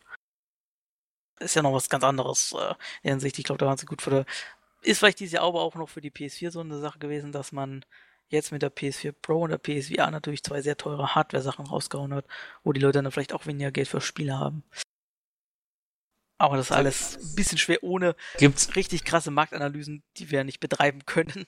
Hast du eigentlich irgendwelche das Sachen herauszulesen? Hast du eigentlich irgendwelche Pressemitteilungen bekommen, wie gut sich die PlayStation VR verkauft? Nee, es gibt dazu keine Ansage, aber sie verkauft sich vermute ich mal besser als Vive und Oculus Rift. Allein vom Preis ist auch ein bisschen billiger. Ich glaube, also bei HTC Vive gibt es Gerüchte, dass es ungefähr um die 200.000 mittlerweile liegt. Oculus Rift gibt es gar nichts, aber das auf den ähnlichen Bereich liegen wäre. Und ich denke mal, dass die PSVR sich vielleicht aktuell drüber befindet. Aber also man geht wohl davon aus, dass es 2,6 Millionen Mal sich verkauft hat. Das ist, glaube ich, ein bisschen too much. Ah, also okay. 2,6 Millionen Mal, das wäre halt schon sehr krass. Da wären sie halt deutlich über der Konkurrenz. Ich glaube, das ist noch too much. Also es gibt ja noch nicht so viele Produkte für die PSVR. Also bis zum Ende 2016. Der eine Artikel hat falsch gesagt, dass hier... Ja, ich glaube, das ist eine Analyse halt gewesen, aber ich glaube nicht, dass sich das so krass gut verkaufen würde. Vielleicht jetzt zu Weihnachten gibt es noch mal einen krassen Push. Da muss man mal gucken. Das ist vielleicht auch noch so eine Sache, dass viele Leute Einfach, Black Friday ist halt sowieso so eine Sache. In Amerika ist das noch eine ganz andere Dimension, wo wahrscheinlich viele Leute einfach warten mit dem Kauf eines Spiels und dann am Black Friday. Jetzt, keine Ahnung, ich habe jetzt gesehen hier, du kannst jetzt Final Fantasy 15, was ja noch nicht mal erschienen ist, im Microsoft Store in Amerika für $35 vorbestellen, Day One Edition. Ja. Im Geht. offiziellen Microsoft Store. Vor Geht Release. auch tatsächlich in 1 Stunde und 45 Minuten los. Ja, also von daher, Black Friday ist natürlich in Deutschland noch etwas sehr Ungewohntes, auch wenn hier immer mehr Online-Händler und auch Retail-Händler natürlich nachziehen und natürlich diesen ganzen Zick mitmachen. In den USA ist das viel, viel größer. Jupp. Da schlagen sich die Leute um das letzte Produkt auch noch. Und es ist, also gerade wenn man jemanden datet, der im Retail arbeitet, das ist wohl auch so die ungeliebteste Zeit zu arbeiten. Ja, wirklich, klar. es ist nicht schön da zu sein. Also, Übrigens lustig an der Fun Fact an der ich hasse Stelle. ja so schon einkaufen. Ich Ja, würde ich mich auch. jeden Tag aufregen, wenn ich irgendwie hier im Supermarkt bin oder so, wo jetzt böse gesagt die ganzen alten Leute sind und 50 Jahre brauchen, um Obst zu wiegen oder halt die letzten Cent zu zählen. Und dann hast du 8 Kassen und davon sind 2 geöffnet und da stehen die Ja. Leute bis hinten hin. Können ich mich jedes Mal aufregen und das dann noch am Black Friday. Ich würde mich erschießen, Alter. Lustig an der Sache, es ist eigentlich kein Black Friday mehr, weil mich die Verkaufsläden alle schon um 6 Uhr, also heute, also am Donnerstag an Ja. Thanksgiving aufmachen. Weil man festgestellt hat, Leute wollen nachts nicht einkaufen, also macht man es früher, weil dann noch mehr Leute einkaufen gehen. Noch Geht mehr ab, Leute. Ja, natürlich, das ist der kapitalistische Feiertag Ja. der Welt. Aber zurück zu den Videospielen, ja. Ich bin immer sehr gespannt, wie die Publisher reagieren und ob nicht vielleicht einige Publisher auch sagen, wir müssen die Entwicklungskosten wieder deutlich senken, denn die sind ja deutlich explodiert in den letzten Jahren. Sowohl auf Entwicklerseite natürlich als auch auf Marketingseite, wo es halt sehr, sehr hoch ging. Ja, hat man, glaube ich, so einer der ersten Spiele, wo man es gemerkt hat, war Bioshock Infinite. Was Ja. richtig viel gekostet hat und nicht so erfolgreich war. Exakt, ich Das glaube, man muss GTA halt vor 5 allem- kannst du es ja leisten. Also ich glaube, wenn jetzt Rockstar Games zu 2K kommt und sagt, ja, nächstes GTA 6, wir bräuchten da mal, keine Ahnung, 300 Millionen, dann machen die das halt, weil sie wissen, sie bekommen das Geld locker wieder rein. Übrigens auch GTA ist mittlerweile ein Games as Service Bereich geworden. In GTA 5 hat sich nicht 70 Jahre verkauft wegen der Singleplayer-Kampagne. Das hat sich 70 Jahre verkauft wegen GTA Online, was regelmäßig und auch noch dieses Jahr unglaublich gut supportet wird. Auch wenn es technisch katastrophaler Zustand ist, der Online-Bereich. Aber das Ding ist ein Millionenseller schlechthin. Das ist nicht die Singleplayer-Kampagne, die GTA 5 zu diesen immensen Erfolg verholfen hat. Das war hauptsächlich, denke ich mal, zumindest der nachträgliche Erfolg, hauptsächlich wegen GTA Online. Und die Singleplayer-Kampagne ist trotzdem gut. Ja, muss man dazu sagen. Guck auf Steam. GTA 5 ist dort immer noch in den Top 5 meistens der meistgespielten Spiele. Mit über 50.000, 60.000 Leute, die gleichzeitig online sind. Und die spielen nicht alle die Singleplayer-Kampagne, die spielen alle online. Ja, und die spielen vor allem nur über Steam. Also Ja. das meiste ist ja Rockstar Launcher. Genau. Also, ich glaube auch Rockstar Games hat da mit diesem GTA Online und sehr gut gemacht und deswegen wird auch Red Dead Redemption 2 irgendwas in dieser Art definitiv bieten. Und das müssen auch andere Publisher verstehen. Ich glaube, so reine Singleplayer-Spieler, als Rollenspiel ja, in Skyrim zum Beispiel, gut, das Skyrim hat natürlich ähnlich Games as Service, mehr oder weniger durch die Mods, ähnlich wie Fallout, aber dann zum Beispiel Witcher 3, das ist natürlich noch besondere Sachen. Auch Mass Effect wird sich, denke ich, ganz gut verkaufen. Aber so ein Assassin's Creed wird's, glaube ich, echt, das muss sich wirklich krass neu erfinden, um, glaube ich, in diesem jetzt sehr schweren und sehr hart umkämpften AAA-Markt noch seinen Platz zu finden. Und natürlich, wie gesagt, solche Sachen wie Skylanders. Ich glaube, deren Zeit ist einfach abgelaufen von Skylanders, wenn sich da nicht irgendwas groß ändert. Das Einzige, wo ich sage, wo es halt noch durchhält, ist Lego, weil es halt Lego ist und weil es halt die großen Marken hat.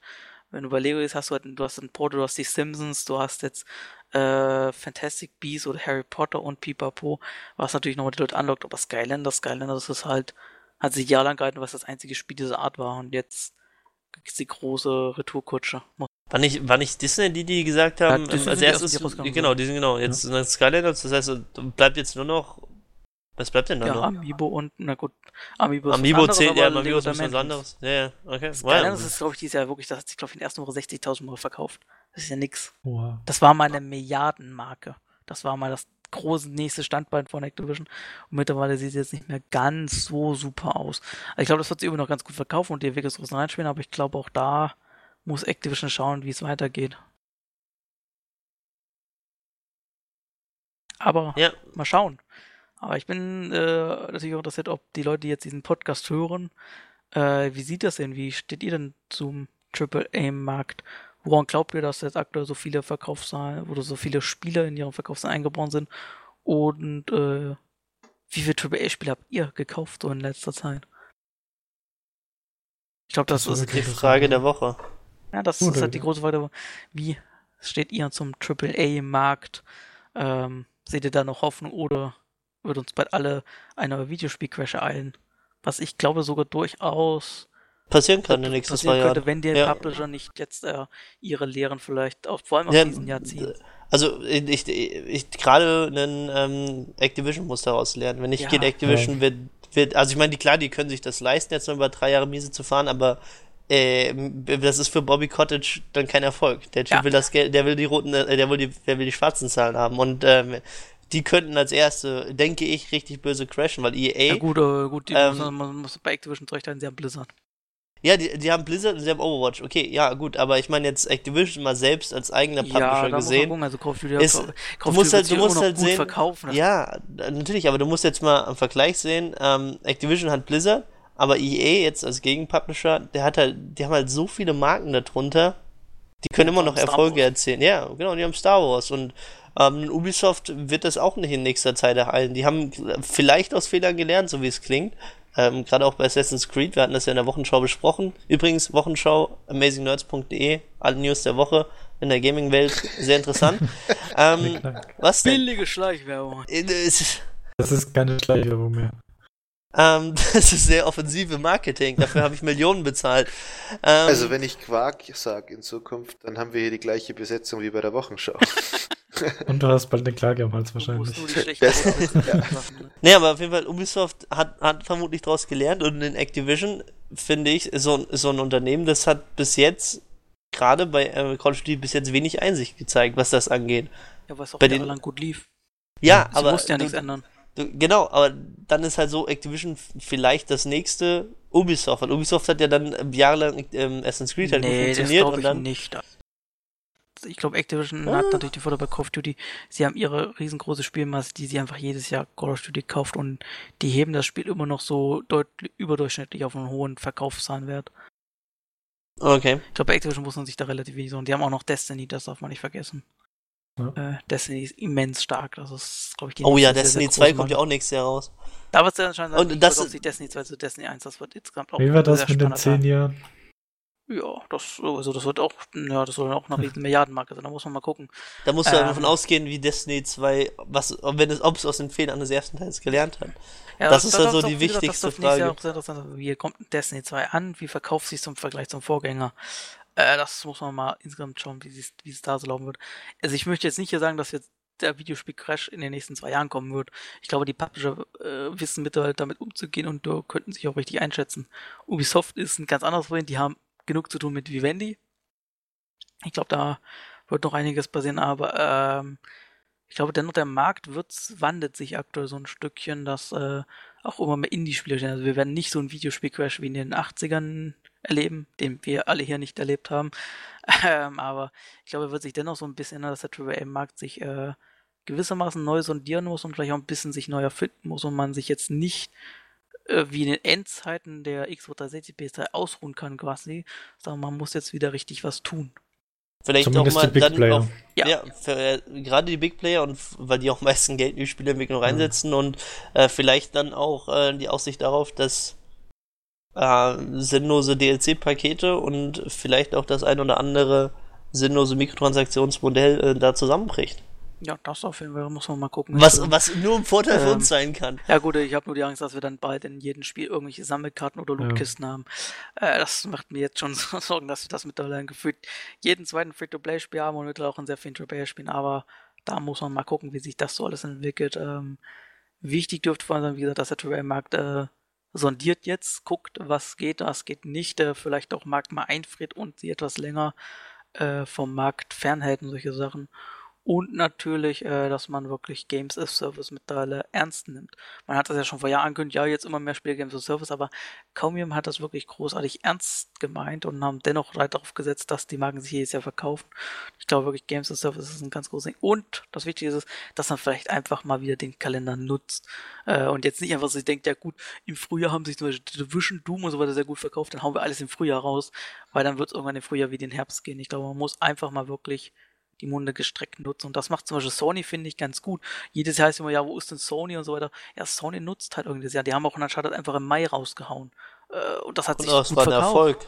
Ja, die hauen jetzt ein The Last Guardian halt im Dezember raus. Und ich glaube, The Last Guardian wird sich jetzt nicht mega krass gut verkaufen, aber es wird sich den Erwartungen entsprechend für so ein Nischenspiel Das ist vor allem, es ist auch, genau, es ist ein Nischenspiel, das ist kein Uncharted. Und das wird auch nächstes Jahr mit Horizon, das kommt halt im März raus.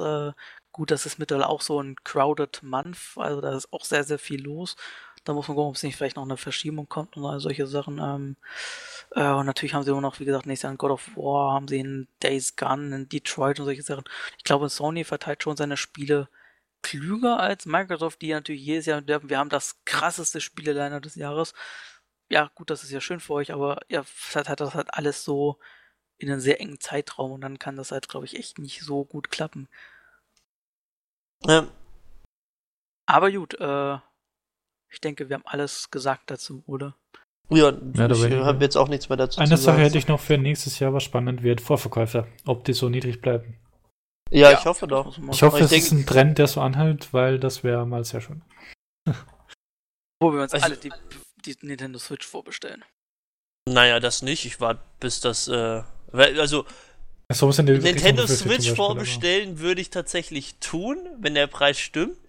Nur damit ich sie halt auch bekomme und nicht halt einen Monat warten muss, weil die wahrscheinlich zu wenig produziert haben. Deshalb werde ich im Januar direkt 5 Stück verstellen, damit ich 4 Stück auf eBay für 1.000 Euro verticke.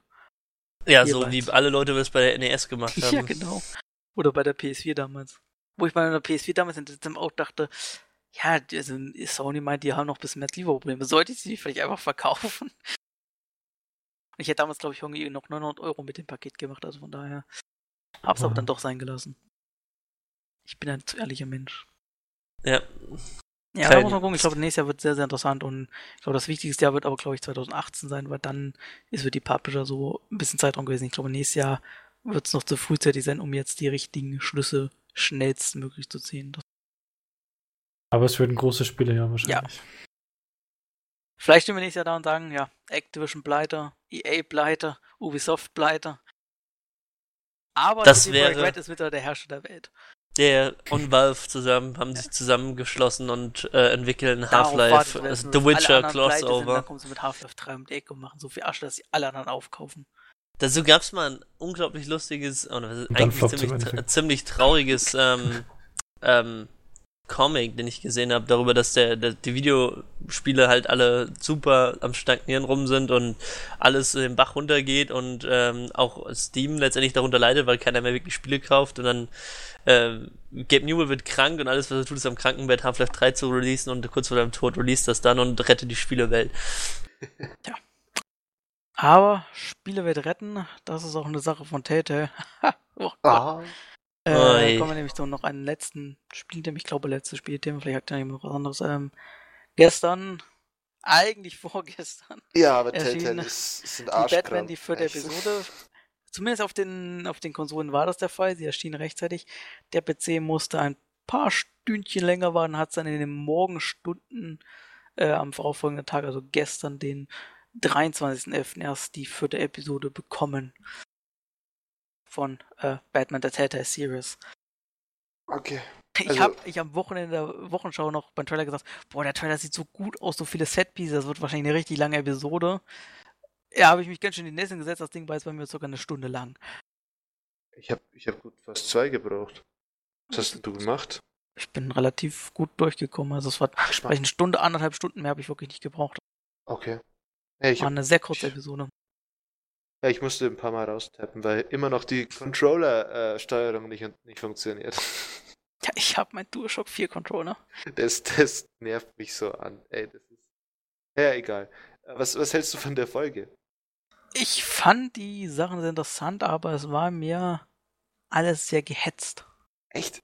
Ja, ich Es fand war für sehr mich eine der gehetzt. besten Folgen, die Telltale jemals Sie war sehr gebracht hat. gut, wie jeweils, nee, das nicht, das ist für mich so hochgegriffen. Da gab's besser Episoden, nicht in Walking Dead, aber in The Wolf Among Us und Borderlands und solche Sachen. Sie war sehr cool, aber ich fand zum Beispiel, also man ist ja Beginn, jetzt alle, die jetzt noch nicht Batman gespielt haben, also die spielen wollen, gut, ich glaube, der wird spielen, scheiße, da hast du jetzt Pech, du musst jetzt den Spoiler hören, Ich um es hatte kurz zu wirklich keinen erklären. Bock drauf. Man ist jetzt am Anfang im Arkengefängnis und im Grunde dauert dieser Arkengefängnisabschnitt vielleicht 20, 25 Minuten, ist damit noch mit fast der längste Teil. Oh, das ist mir viel zu kurz. Das ist so Arkengefängnis. Du triffst ja dann auch auf den Joker zum ersten Mal in einer sehr jungen Form, in einer sehr anderen Form mal wieder, wie ihn Telltale inszeniert, auch wenn er wieder sehr verrückt schon ist, sehr verrückt dargestellt wird. Aber ich fand das halt viel zu kurz, auch dass man dort auf Sass und solche Sachen trifft. Sehr, sehr kurz gehalten und so möglichst, du musst schnell da wieder raus. Ja, also ich meine, ich versuche es mal ein bisschen spoilerfrei zu halten. Ich finde es halt insgesamt extrem, ja fast schon innovativ, was hier Telltale versucht mit den Charakteren anzufangen, weil sie irgendwie das Bekannte nimmt von jedem Charakter hier, der Joker eben ist ein verrückter Typ, der Two-Face ist ja halt ein bisschen verrückt, also Nash, also mir fällt es gerade nicht ein, es ist echt spät. Er ist halt ein Hat eine, bisschen eigen. ja, jeder weiß, was Two-Face ist. Jedenfalls, aber sie versuchen überall noch einen neuen Touch dazu zu geben. Ich meine, wie gesagt, ich Ja, will jetzt nicht spoilern. das gebe ich Ihnen ja zu. Wer da mehr wissen will, es kommt am Wochenende, spätestens Samstagabend, habe ich das Review fertig zur 4. Episode. Dann können wir da reden in den Kommentaren. Aber ich finde es extrem interessant. Und habe jetzt auch echt Hoffnung für die letzte Folge, dass das nochmal richtig Ja, das Spiel rettet. storytechnisch, wie sie empfehlen, finde ich es auch gut, aber ich fand halt viele Dinge jetzt sehr gehetzt und schnell. Man merkt, dass sie ihn so ein bisschen jetzt gewissen, was die Zeit ausgeht. Also ich hätte mir da eher eine 3 bis 4 Stunden Episode gewünscht, die sich vielleicht ein bisschen mehr Zeit nimmt für gewisse Dinge. Ich meine, das Ende war halt ziemlich gehetzt, also wie sie dann Ja. da abgeschlossen haben. Aber da fand ich jetzt die 3. Episode viel schlimmer. Die fand ich wieder gut, die war halt vom Pacing her besser. Okay. Das war mir ein bisschen, wo sie ein bisschen mehr Zeit hatten. Jetzt war das alles so ein bisschen so Setpiece an Setpiece an Setpiece, was ich auch im Trailer schon, wo ich dachte, das sind so viele Setpiece, das müssen die ein bisschen länger haben und dann hat sie so, es ist sehr, sehr schnell aneinandergereiht. Bestes Beispiel ist die Heilung, sage ich mal so, das ging mir viel zu schnell. Ja, das war, Wo ich das denke, war, okay, er ist kein ausgebildeter Arzt, aber er hat so ein Gegenmittel innerhalb von 5 Sekunden griffbereit. Alles klar. er ist Batman. Ja, Also, das fand ich aber wie die Story an sich entwickelt, finde ich super, immer noch sehr, sehr spannend. Ich bin sehr gespannt, wie es damit ausgeht. Es gab ja auch diesmal keine Vorschau auf Episode 5, was sehr stimmt. auffällig war. Ja. Sie haben es immer nicht hinbekommen, ihre Rückschauen richtig ordentlich mal zu schneiden. Die sind immer noch so total abgehackt. Und technisch, immerhin die Autofahrt, die es diesmal gab, war flüssig bei mir, ohne Ja, ist einzige mir auch Ruckel. aufgefallen. Das hat der Wahn, das hat die Dafür gab es angekündigt, dieses was Mal eine Szene, in der Batman mit dem Kind spricht, in der er einfach die Lippen überhaupt nicht Ja. bewegt hat. Da Ja, hat das Telltale auch. gesagt, scheiß auf Lip-Sync, wir machen jetzt überhaupt keine Lippenbewegung Ich mehr. dachte nicht, da hat ja Batman seine Maske auf und vielleicht haben wir eine Maske unten Ach, haben wir ja gar nicht. Ach, scheiße. Scheiße. Aber vergessen. Da dachte ich auch so, okay, Moment mal. Und ich fand es sehr interessant, dass diesmal die Entscheidung, die am Ende eingeblendet werden, wie hat andere User abgestimmt haben, es war diesmal deutlich enger. Also es war viel mehr so, alle so näher an diese 50-40% Marke dran, wo es ich glaube, in der letzten Folge gab es eine Bestand über 90-10% oder so. Das gab es diesen Mal nicht. Da sind sie etwas tighter geworden. Aber mal gucken, wie es am Ende ausgeht. Vielleicht bekommen wir ja noch dieses Jahr die 5. Episode. Ich glaube irgendwie noch nicht ganz dran, aber mal abwarten. Ich hoffe drauf. Sie haben es eigentlich jetzt jeden Monat geschafft, es Ja. ungefähr zum 22., also zum vorletzten Dienstag des Monats zu releasen. Januar, dieses Mal am quasi vorletzten Dienstag oder so. Oder zumindest kommt The Walking Dead am 20. Dezember. Ja, Das okay. könnte vielleicht etwas in den Zeitplan reinkommen, aber ich hoffe, dass sie wirklich diese noch schaffen. Ich würde mir ja wünschen, dass sie es noch schaffen, es zu releasen, bevor wir hier den Schluss haben für das Spiel des Jahres. Da glaube ich irgendwie nicht Das dran. ist knapp. Weil wenn Das die wird's eng, 5. Folge ähnliche Qualität hat, dann könnte es echt noch was werden mit einem 5. Platz.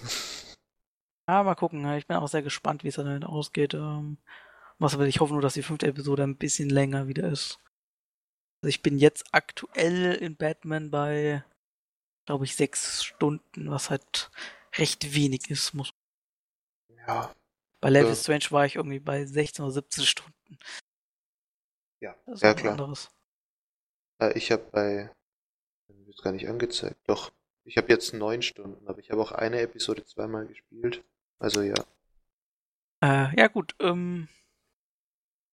Batman gibt's mir dann vielleicht in einen verspoilerten Kommentarbereich in dem Review. Den wahrscheinlich nur wieder ich beschreiben werde. Ja. Es tat so weh letzten Monat, ne? Ja. Ich habe so 5 Stunden an diesem Review Ich glaube, rumgetippt. bei Tate ist auch so ein Problem, es gibt jetzt schon Batman mit 25% weniger, obwohl das Spiel nicht mal abgeschlossen ist. Ja.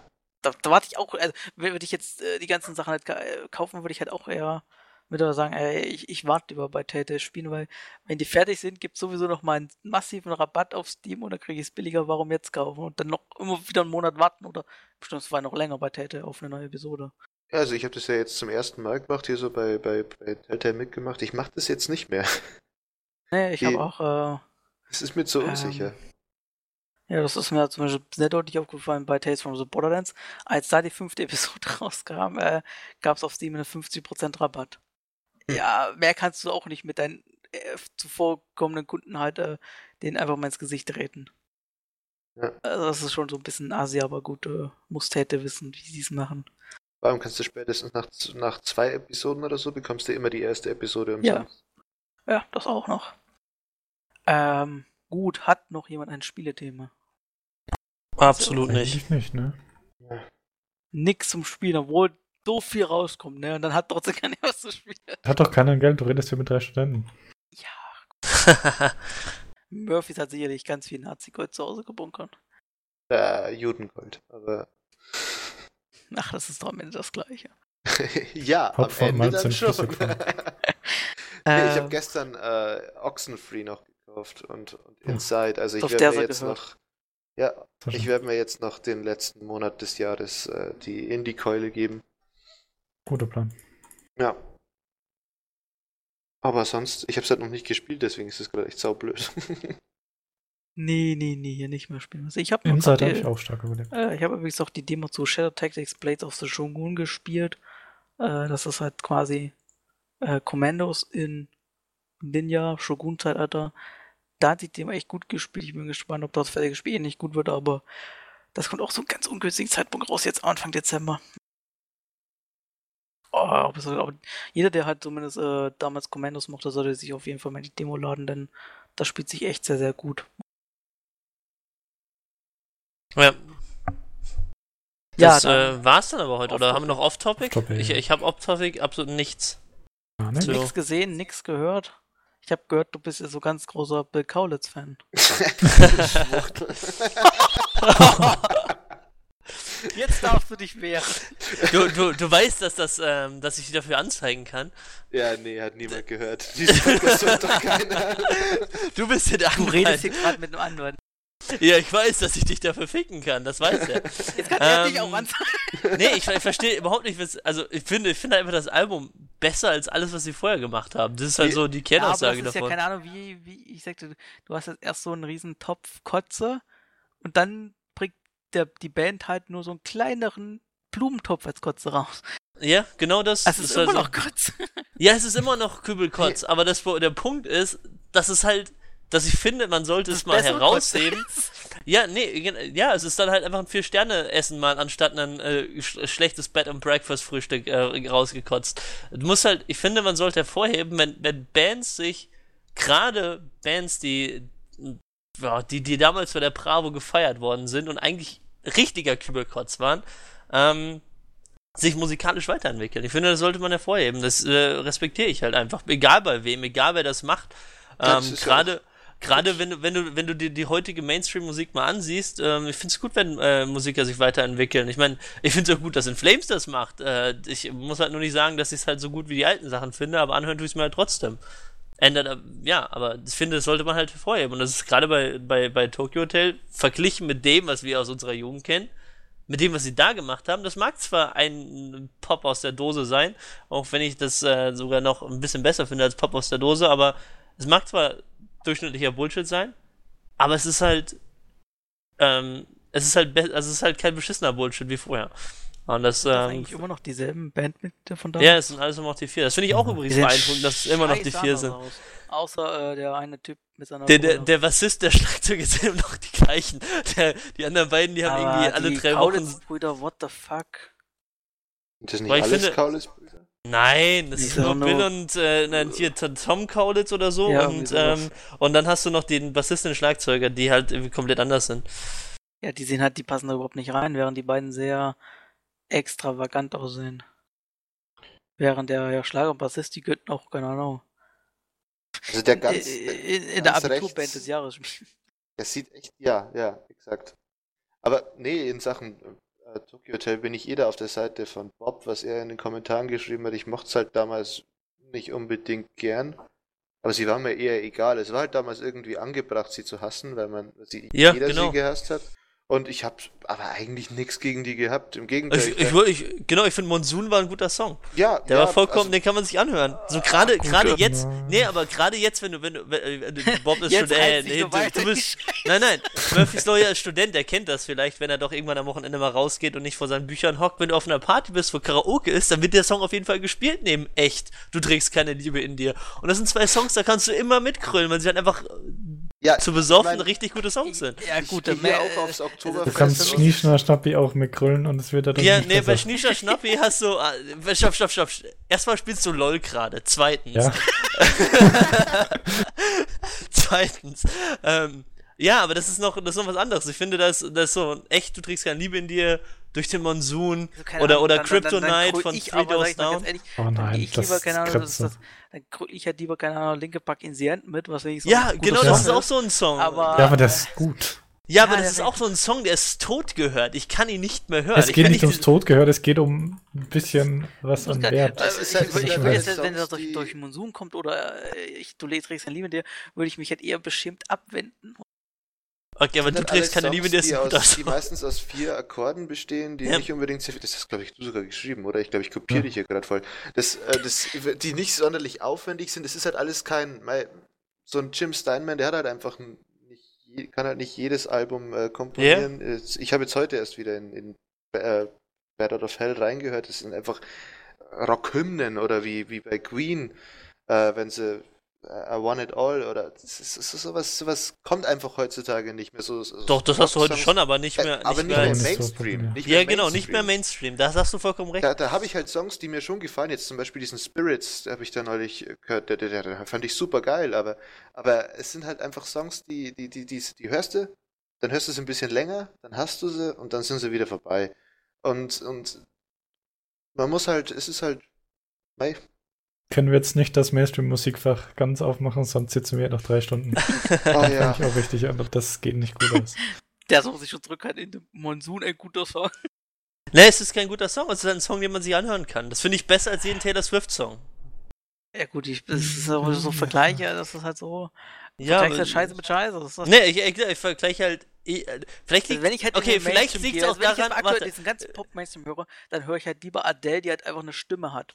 Ja, genau. Aber ich finde, vielleicht, und das ist jetzt nur ein Vielleicht, das so ein bisschen Nostalgie mischt. Weil man hat sie damals gehasst, aber sie liefen halt überall. Das ist jetzt 10 Jahre her. Aber das macht ja nichts gut. Das ist genau das, was das ist genau 90er, dasselbe, 90er Revival-Partys das ist genau das. Ja, aber 90er gehasst. Revival-Partys sind halt trotzdem geil und die Musik ging dir halt damals auf den Sack. Aber 2000er Revival-Partys kannst du vergessen. Ja, das kannst du auch vergessen, aber wenn du das mal... weil 2000 dann anfing nur noch Scheiße rauszukommen und durch den Monsun ist halt auch Scheiße. Aber es hat immerhin noch den Flair eines sind halt wenn du halbwegs Nostalgie-Songs. Dann kröll ich halt lieber auch Backstreet Boys mit. Ja, bei Backstreet Boys kröll ich auch mit. Dafür gibt's sogar eine Tanznummer von mir zu Boys Are Back. Dieser Boyband-Pop, der war halt ein bisschen kurios, aber die wussten halt auch zumindest vom Produktionswert zu erzeugen. Wenn ich bei Tokyo Hotel einfach nur keine Ahnung, das ist halt schon, wie heißt hier, Sportfreunde Stiller Niveau. Beides war scheiße.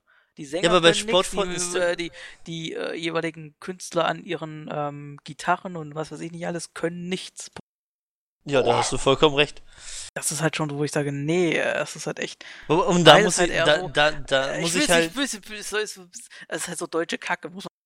Ja, aber dazu eigentlich der Artikel, der Sens dahinter, die haben sich halt 4 Jahre eingeschlossen und haben halt angefangen, mit anderen Instrumenten zu experimentieren und nicht nur mit halt einer Gitarre und dann haust du einen AFG-Song raus. Ich gebe dir gerne recht, dass sie vielleicht besser geworden sind. Ich habe mir das jetzt nicht angehört, ich habe nur ganz kurz noch durchgehört und fand diesen Girl Gotta Gun total mies einfach nur. Aber gut, das liegt auch daran, dass ich einfach solche Musik grundsätzlich der ist auch ganz mies, aber der ist halt im Moment gerade so Pop. Aber ich finde zum Beispiel Run, Run, Run der ist halt vollkommen okay eigentlich als Song. Ja, aber ich habe damals, als Tokyo aufkam, die waren mir halt relativ egal. Ich habe es jetzt nicht besonders gehasst, aber ich habe jetzt auch, wenn es halt darum ging, habe ich sie halt auch schon durchaus mal einen oder anderen so Sprüche mitgegeben, weil es halt einfach dennoch, vor allem Bill Kaulitz, eine sehr polarisierte bietet Figur halt damals sehr viel Angriffsfläche. Ja, ne? das ist halt so eine Sache gewesen, aber es war mir egal, weil ich auch diese Musik schon damals, war mir halt diese ganze Pop-Sache egal. Ich bin halt natürlich in einer ganz anderen, die auch sehr viel Angriffsfläche bietet, in Musikrichtung angeboten, wo es halt auch sehr, sehr viel Scheiße gibt, aber da gebe ich halt zu, dass sehr viel Scheiße da mit dabei ist. Es ist halt einfach so, aber so ein Tokyo Hotel, selbst das kann ich mir heute einfach nicht geben, auch Nö, kann ich mir auch nicht geben. wirklich gut gelingt. Also ich kann wenn ich so ein Linkin Park höre, das höre ich auch heute noch, das habe ich damals gehört und die sind aber auch heute halt scheiße. Einfach musikalisch einfach auf einem ganz, ganz, ganz anderen Level als ein Tokyo Hotel. Da hast du vollkommen recht. Aber ich finde halt dass man sich mal hingesetzt hat und keine Ahnung, Klavier gelernt hat. Die Entstehungsgeschichte von dem Album ist auch super interessant, weil man sich halt nicht, also normalerweise, das kennt der so, man setzt sich man setzt sich halt hin, schreibt auf der Gitarre ein Lied, geht in ein Studio, hängt den Verstärker vor einem Mikrofon und nimmt erstmal die Gitarrentracks auf und so weiter und so fort. Und das ist zum Beispiel anders entstanden, einfach weil sie sich hingesetzt haben die alle erstmal elektronisch gemacht, haben dann die Instrumente drüber gelegt und haben die Instrumente dann irgendwie komplett anders gebaut. Keine Ahnung, ich habe das nicht so ganz verstanden, aber es klang super interessant halt, wie sie dann versucht haben, diesen eigenen Sound rauszumachen, der natürlich sehr poppig ist und der eigentlich ist ja auch nicht mal Popmüll eigen. ist. Nee, ist ja nicht eigen, genau, aber es ist halt die Entstehungsgeschichte dahinter. Ich finde es ganz interessant, dass sie halt sich weiterentwickelt haben. Erstmal.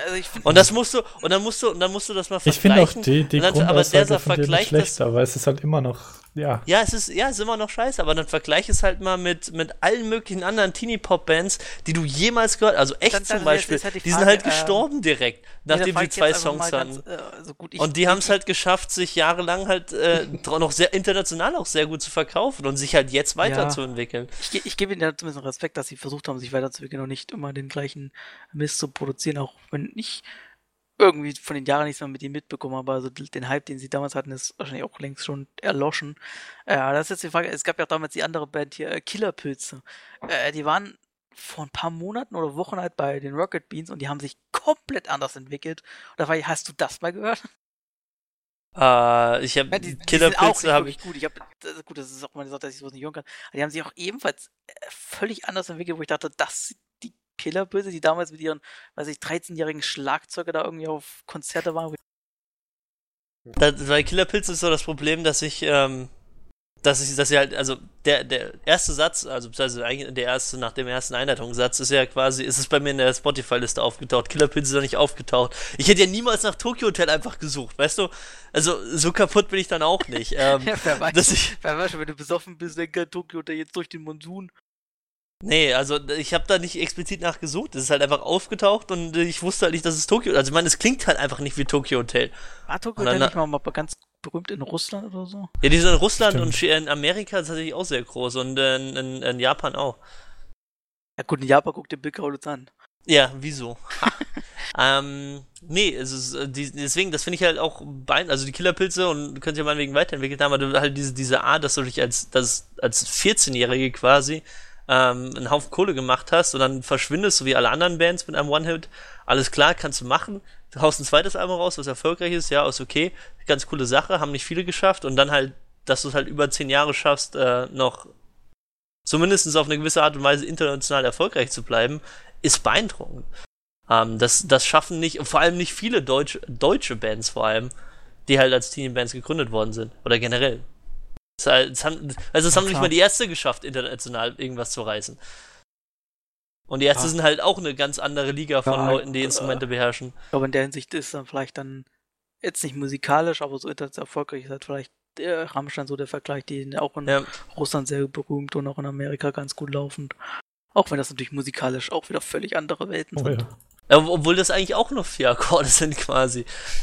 Ja gut, das mit 4 Akkorde ist halt immer so eine Sache, das wird es auch immer geben und es ist halt der Limitierung auch in gewissermaßen geschuldet. An der Stelle für jeden, der es noch nicht, von den 3 Menschen in diesem Universum, die es noch nicht gehört haben, 4-Chord-Song von Axis of Awesome, sehr zu empfehlen. Aber wahrscheinlich kennt das jeder mittlerweile. Ja, das hat auch irgendwie 20, 30 Millionen Klicks.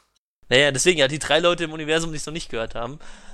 Wie gesagt, aber am Ende kommt es interessant. Ich habe jetzt gestern festgestellt, die 257ers haben halt ihren Holz-Song, hat 20 Millionen Klicks, ist deren erfolgreichster Song und die haben eine eigene Mini-Dokumentation gemacht über so einen Scheiß-Song, der einfach total inhaltslos ist. Den hört man sich einmal hin und sagt, ja, ist ja ganz witzig, ist ja ganz okay. Aber das hört man sich doch nicht 2, 3 Mal an und denkt sich, das ist voll der geile Song. Und dann liest ich die Kommentare und denkt mir nur, wow, du bist in einer völlig anderen Dimension gelandet. Ist wahrscheinlich eine musikalische Offenbarung, was? Ja, es ist einfach nur ein dämlicher Song. Es ist halt ganz witzig, wenn du einmal auf dem Album hörst, dann sagst du, ja, ist ja ganz witzig, wie sie da sich über Holz es auf gewisse Weise repräsentieren und ein paar Wortspiele sind auch ganz witzig, aber das war's dann halt auch. Das hörst du dir kein zweites oder drittes oder viertes Mal und da gibt es Leute, die darunter die hören sich jetzt in Dauerschleife an, wo ich denke, what? Wie much muss dein Hören sein, dass du dir sowas in Dauerschleife gibst? Hey, es gibt doch diesen einen Typen, der über 40.000 Stunden einmal In The End gehört, also immer wieder In The End hört, nichts anderes tut, als In The End zu hören von Linkin Park. Ja. Ich meine, das ist ein guter Song, aber ich hab ihn für mich tot gehört und ich bin mir ziemlich sicher, dass es keinen Song außer The Chosen Pessimist gibt, den ich mir 40.000 Stunden anhören könnte. Nee, ich glaube, also dauerhaft den eigenen gleichen Songs hören kann ich auch nicht, dann ist das irgendwann wirklich kaputt. Jeden kann ich immer noch hören. Ich habe jetzt die Tage erst wieder, also ich glaube vorgestern oder so kam der Titanfall 2 Accolades-Trailer raus, mit reingeschnitten, Numb von Linkin Park und Jay-Z. Habe ich schon ewig nicht mehr gehört. Ich war völlig überrascht, dass das überhaupt noch jemand nutzt für irgendwelche Werbetrailer im Jahr 2016. Das Lied ist, weiß ich auch nicht, ist schon 13, 14 Jahre alt. Der kam 2004 raus, ja. Ja, das ist halt schon echt lange her und den habe ich schon ewig nicht mehr gehört. Da dachte ich mir, gut, das kannst du ja auch mal wieder anhören. Auch die Musikvideos von damals waren komplett anders. Jetzt muss ich gerade erstmal googeln. Okay, doch, den Song kenne ich natürlich. Davon habe ich sogar das Album gekauft, die Remakes. Ja, ich habe das auch noch irgendwo rumstehen. Aber gut, Jens mag Tokyo Hotel, das ist die größte. Ja, auf jeden Fall. Größte Band. Du wurdest von irgendwelchen Tokyo Hotel-Fans da auf Twitter geteilt. Ja, genau. Also ich glaube, die erste Person war irgendwie einer, die teilt generell alles, was mit Tokyo Hotel zu tun hat. Also es ist irgendwie ein Bot. Und die zweite, die hat mich sogar gelobt dafür. Das war sehr interessant. Das bin ich echt eines Tages einfach auf Twitter gekommen. Ich habe die Twitter-App nicht, sonst jetzt wahrscheinlich auf dem Handy gesehen, aber einfach aus Wunderbar einfach auf Twitter geklickt, weil ich da einfach eher nicht aktiv bin und dann sehe ich das eigentlich so. The fuck? Ich meine. Ja, vor allem, wenn diese Beschreibung wundert euch nicht, wenn in den nächsten Wochen kommt dann halt, ich liebe die Killerpilze, was gibt's noch? Ich liebe Schna Schnappi, ich weiß nicht, ob es die halt überhaupt noch gibt. Die hat aber auch nur so einen Song gemacht, ne? Ja, das war einfach so ein dämlicher Kindersong. Das war auch so, oder hier, so, wenn Leute, deren Hören so langsam schon wirklich komplett matsch ist, dann feiern sie halt auch so einen Scheiß. Ja, auch oder wenn das sie halt gehen zum gewissermaßen noch so, Musikantenstadion. sie ist halt ein kleines Kindchen, ist halt ganz witzig und die ist total süß und ja, da feiern wir den Song und geben ihren Eltern verdammt viele 1000 Euros. Ja, also das ist wohl das Beste gewesen als Eltern. Also wenn ich so ein Kind hätte, was so Musik macht, dann wäre ich glücklich mit dem Kind. Das zahlt mir meinen Lebensstil. Ja, ich weiß nicht, ich wäre vielleicht glücklich mit dem Kind, aber ob ich stolz wäre, das wäre jetzt wieder eine ganz andere Sache. Ach, Stolz kann man kaufen, glaub mir. Also in dem Moment, wo ich da 15 Millionen auf meinem Konto habe, dann kann mein Kind meinetwegen auch scheiß Stripper sein. Das ist mir vollkommen egal. Niemals eine Tochter. Alkohol ist teuer in den USA. Der muss irgendwie finanziert werden. Nimm Benzin, ich habe gehört, der ist billig. Ja, oder ich brenne mir einfach selber im Garten. Musik ist das eine. Habt ihr irgendwas gesehen? Ich habe mir die letzten 3... Ne, mach du. Okay, ich hab mir die letzten 3 Tage die erste Staffel Friends reingezogen, weil das jetzt... Die habe ich Was ist denn komplett jetzt gerade mit Friends los in letzter Zeit? Jens Es guckt sich kam auch jetzt Friends vor an. einer Woche auf auf Netflix. Und ich habe die schon seit Jahren nicht mehr gesehen und jetzt schaue ich die Ich habe alle die noch mal nie durch. gesehen. Ich habe die jetzt gesehen und ich muss sagen, sie ist halt einfach nicht lustig. Du musst schaust du auf Englisch oder auf Deutsch? Ich schaue sie natürlich auf Englisch. Okay, dann verstehe ich Ist nicht, das warum du für das eine nicht Frage? witzig findest. Also die ersten glaube, 5 weil- Staffeln weil- musste ich nicht warte mal einmal warte mal lachen. ganz kurz. Hast du die damals schon gesehen, Friends, Murphys? Ja, ich habe Gut, ich schaue glaube, die jetzt schon also zum nicht dritten Mal einfach, durch. Friends stand aus einer ganz anderen Zeit. Das finde ich noch nicht mal das Problem. Also Okay, ich meine, warte, was meinst ich habe versucht ihn immer, also ich habe da versucht eben so ranzugehen. Also Friends ist ja quasi neben Seinfeld so das Epitom von einer Sitcom, die das quasi gegründet haben beziehungsweise revolutioniert haben als System. Ich glaube, du hast früher Hör mal, wer der hämmert gehabt und alle unter einem Dach, aber das ist so letztendlich so der Friends Sitcom wie How I Met Your Mother, die das letztendlich den Grundstein dafür gelegt haben. Und das kann man ihnen zugute halten, aber ich finde halt einfach, die Charaktere sind und viele Dinge, also wie gesagt, in der ersten 5 Staffeln musste ich nicht einmal irgendwie lächeln. Danach ging es auf jeden Fall. Also jetzt ab der 5. Staffel kannst du durchgehend lachen, weil es einfach durchgehend lustig ist. Aber davor zünden halt einfach viele Witze nicht. Die gehen halt eher auf den Sack, weißt du, dass zum Beispiel, das wirst du jetzt kennen, ich sage, we were on a break. Also okay, danke, der Witz ist beim ersten Mal schon nicht lustig gewesen und der ist halt danach die Wie das 100 Mal halt auch einfach nicht mehr zieht. lustig gewesen. Und, Ist der einfach nur lustig, weil er so oft kommt, oder was? nee, Ja, also der wird halt jedes Mal, selbst sein Kind sagt es irgendwann. Weißt du, denkst du, es ist halt nicht lustig, Leute. Und das hast du halt ganz oft, dass sie versuchen, Das ist Dedication. meiner Meinung nach, da irgendwas reinzubringen, was halt nicht passt. Und jetzt musste ich nach Anfang oder der ersten Folge der 9. Staffel habe ich endgültig aufgehört, weil ich das Problem in diesem Freundeskreis habe, oder was ich generell habe, Kommunikation ist der Schlüssel. Weißt du, du hast die ganze Serie gesehen und die ist ja mittlerweile auch schon 20 Jahre, also kann ich das ruhig sagen, aber Rachel kriegt ein Kind von Ross und Ross ist nicht so, verlobe ich mich jetzt mit ihr oder heirate ich sie jetzt, weil sie hat mein Kind ausgetragen und bla und über kurz oder lange Rede, kurzer Sinn, er hat den Ring dabei im Krankenhaus und Joey nimmt den auf und verlobt sich sie, anstatt dass sie alle mal miteinander reden, weißt du, kommen da 5 Folgen totaler Nonsens dazu, der mich halt einfach vom Erzählerischen komplett aufregt. Wenn das alles so gute Freunde sind, dann können die auch einfach mal miteinander reden. Ja, das ist aber tatsächlich eine ziemlich nervige Szene dann, ja. Und Oder ich habe halt das Gefühl, dass Friends tatsächlich der Krankheit leidet, die auch später How I Met Your Mother gelitten hat, zwar erfolgreich und man hat einfach noch zwei zu viele Staffeln dazu gemacht, quasi. Die letzte Staffel ist eigentlich echt gut bei How I Met Your Mother. Nur Ja, das die Ende letzte ist halt Staffel von Friends ist halt auch gut, aber der Aber die Punkt letzte ist, Staffel von How I Met Your Mother, muss ich auch sagen, da sind sehr viele Folgen vollkommen überflüssig. Ja. vor allem die letzte- Ja, aber es ist noch. Vor allem, und das Ich find's Größte, was schlecht, How I Met Your wenn's kommt. Mother, glaube ich, gegen Ende hatte, war, dass die Autoren, die ja schon in Staffel 1 das Ende geschrieben haben, bis zum Schluss dran festgehalten haben. Ja. Und das hat der Serie nicht gut getan, weil man gemerkt hat, das Ende passt nicht mehr ganz zur Entwicklung mancher Charaktere. Das ist so komplett der Gegensatz, auf weil man das hat dem Ende ganz schon geschadet. ja, und das war halt auch das, finde ich, das Problem in Friends, was du quasi hast, weil man versucht halt immer, gerade durch dieses dumme Entscheidung, man redet nicht drüber, wird halt einfach so die Serie künstlich in Länge gezogen. Weißt du, unter Freunden redest du halt über so Dinge, weißt du, anstatt dass halt direkt sagt, ey, das ist nicht mein Ring, das ist der von Ross. Gut, dann ist halt die Überraschung weg, dass Ross sich verloben will, aber dann hast du halt einfach 5 Folgen, werden halt einfach nicht gegeben.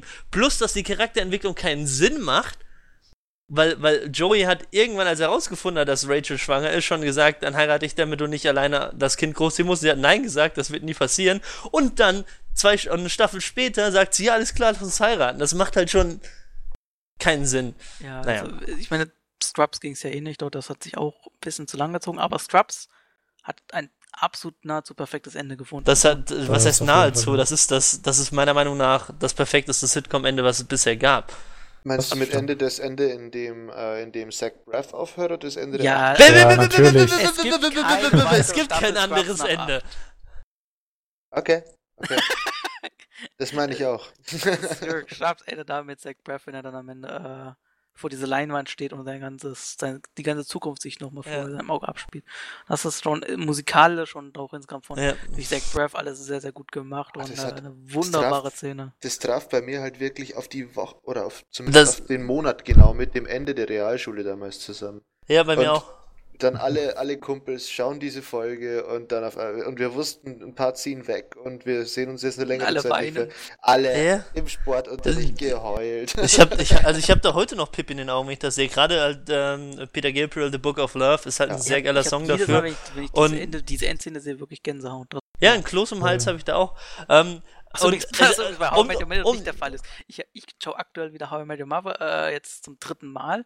Ich finde alle Charaktere immer noch super sympathisch, finde die meisten Folgen immer noch genial, aber am Ende regt sich bei mir aber gar nichts, weil dieses Ende einfach wirklich auf 4 Ebenen einfach falsch läuft. Die haben das so verbockt, leider. Das macht mich sogar sauer. Was ich kurz noch dazu einsetzen muss, und das ist jetzt wahrscheinlich auch was ich geflamed werden kann, wegen, keine Ahnung, gleiche Tokyo Hotel in Beton, aber wenn man tatsächlich sich genau eine einzige Szene aus der 9. Staffel von Scrubs ansieht, die ja übrigens keine 9. Staffel ist. In Deutschland wurde nicht so vermarktet, in den USA war es noch nicht mal geplant, dass es eine 9. Staffel gibt, weil da wurde es halt einfach als neue Serie vermarktet, egal.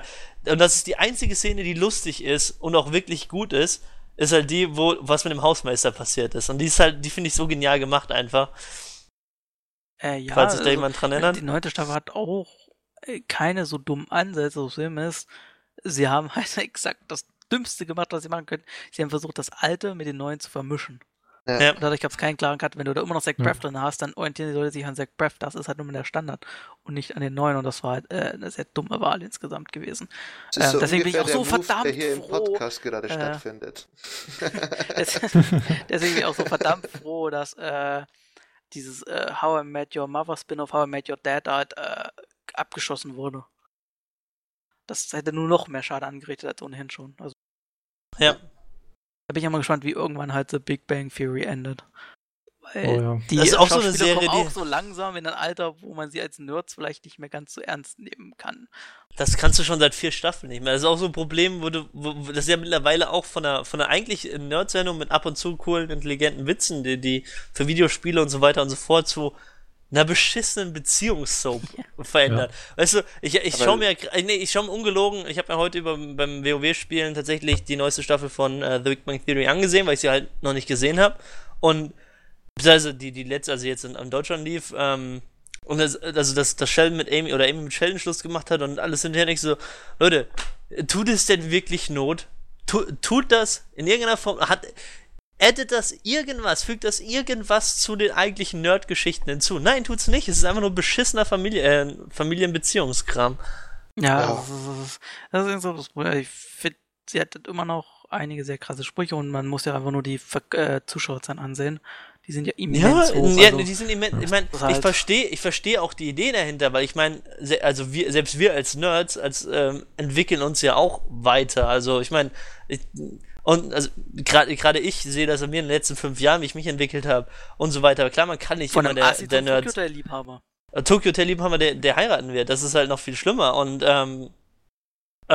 ich verstehe, dass das irgendwann halt nicht mehr einfach nur Nerd sein ist. Dann kommt halt irgendwann eine Freundin dazu und man entwickelt sich halt auf einer Beziehungsebene weiter, wie Sheldon zum Beispiel, der sich auch krass entwickelt. Aber es nimmt mir halt leider dann die Illusion der Serie, dass es halt alles Nerds sind, weil letztendlich machen die keinen Nerdkram mehr. Ich meine, ich habe mich zwar weiterentwickelt, aber ich sitze immer noch hier in dem Podcast über Videospiele auf und reg mich über Nerd-Sachen auf. Das würden die halt nicht mehr tun. Die haben halt einfach irgendwann ihr Klientel ganz stark gewechselt. Ja. Anfangs waren sie halt einfach für eine Nische und jetzt halt nicht mehr. Jetzt sind sie halt für die breite Masse. Und jetzt machen sie halt keine Witze mehr, die Nische als Nerds bezeichnet. Also nicht mehr solche Nerdwitze, sondern einfach so vollkommen oberflächliche Nerdwitze. Was mir persönlich egal ist, weil ich bei Komödien eher weniger anspruchsvoll bin. Ich mag zwar guten Humor lieber, aber ich kann grundsätzlich über fast alles lachen. Murphy stinkt.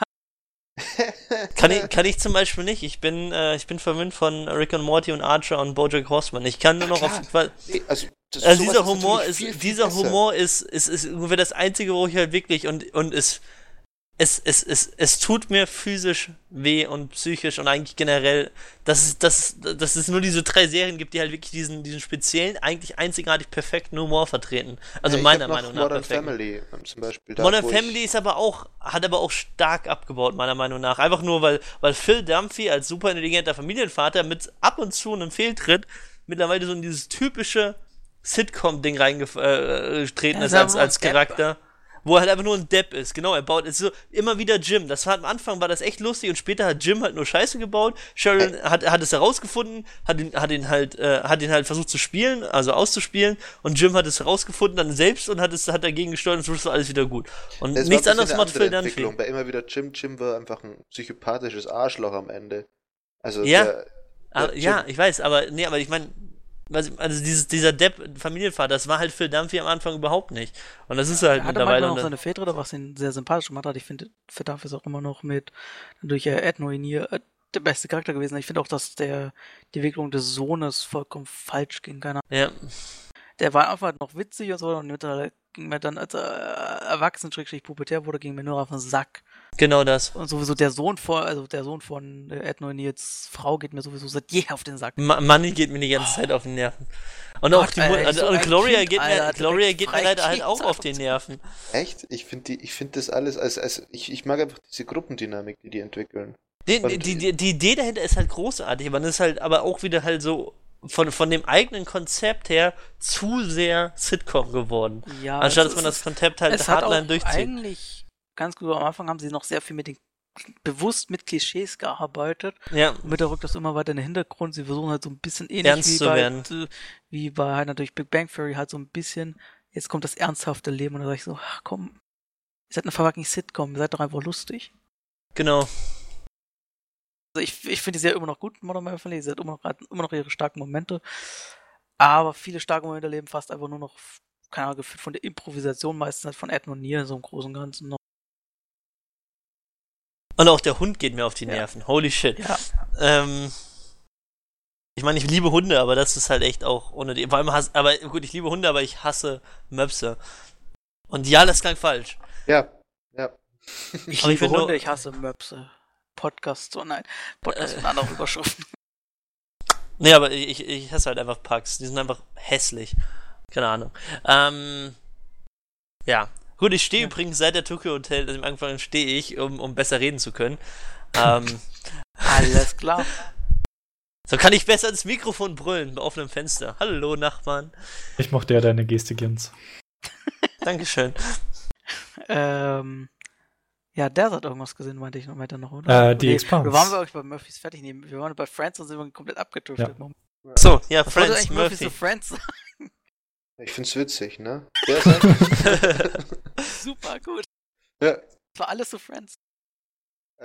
ja, ich mag einfach diese Gruppendynamik, also die entwickeln. Ich finde halt einfach die Personen, klar, die Story an sich, die Handlung ist oft extrem langweilig, hin und wieder mal wirklich.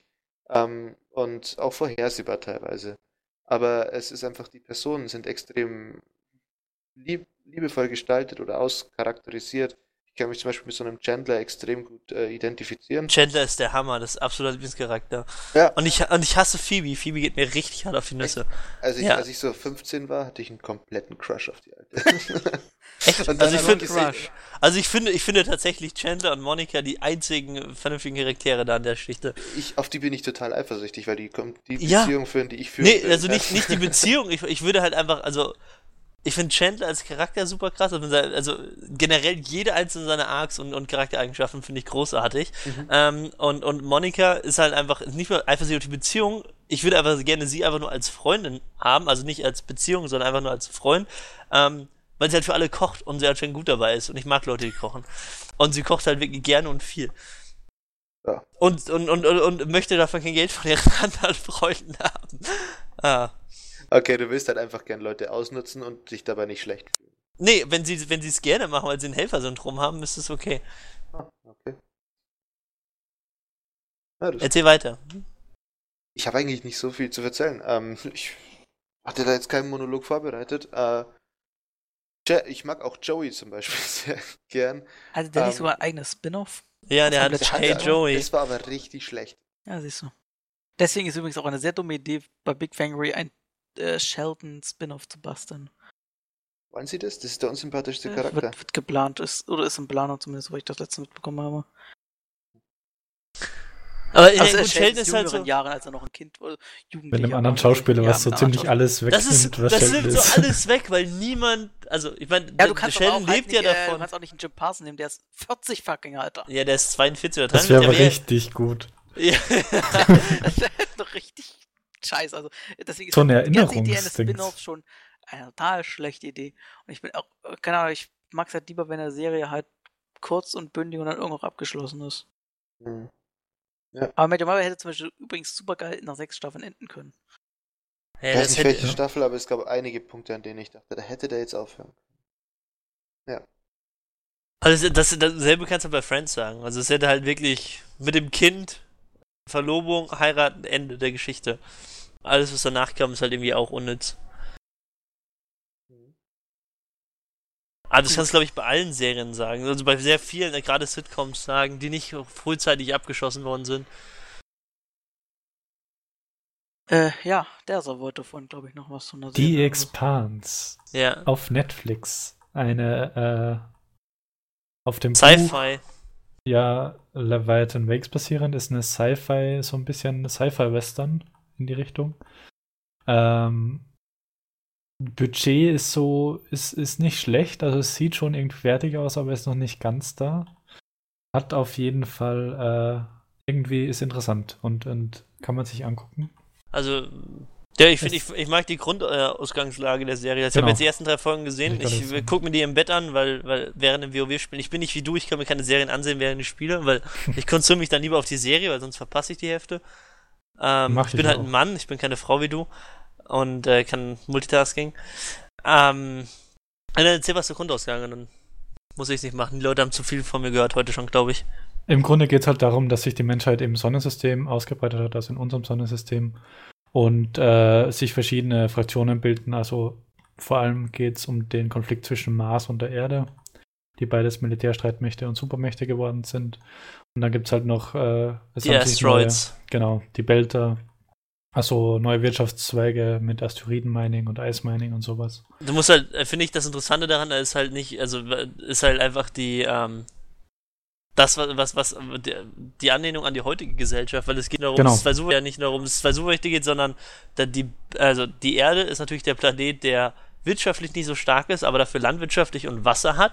Der Mars hat das nicht, da gibt es eine Knappheit, dafür haben die aber das war und die Belts haben überhaupt keine Wassernahrung, dafür haben die sehr viel Mining-Zeug und dann müssen die halt damit untereinander klarkommen, was sie mit den kriegerischen Spannungen halt nicht können. Das ist halt das super Interessante dahinter. Genau, es ist erstens eine Metapher Meinung für die heutige Gesellschaft und zweitens so ein Gedankenspiel, wie könnte es weitergehen und wie würden interplanetares Leben aussehen. Vor allem jetzt mit der Mars One-Kampagne und so auch ganz aktuell eigentlich.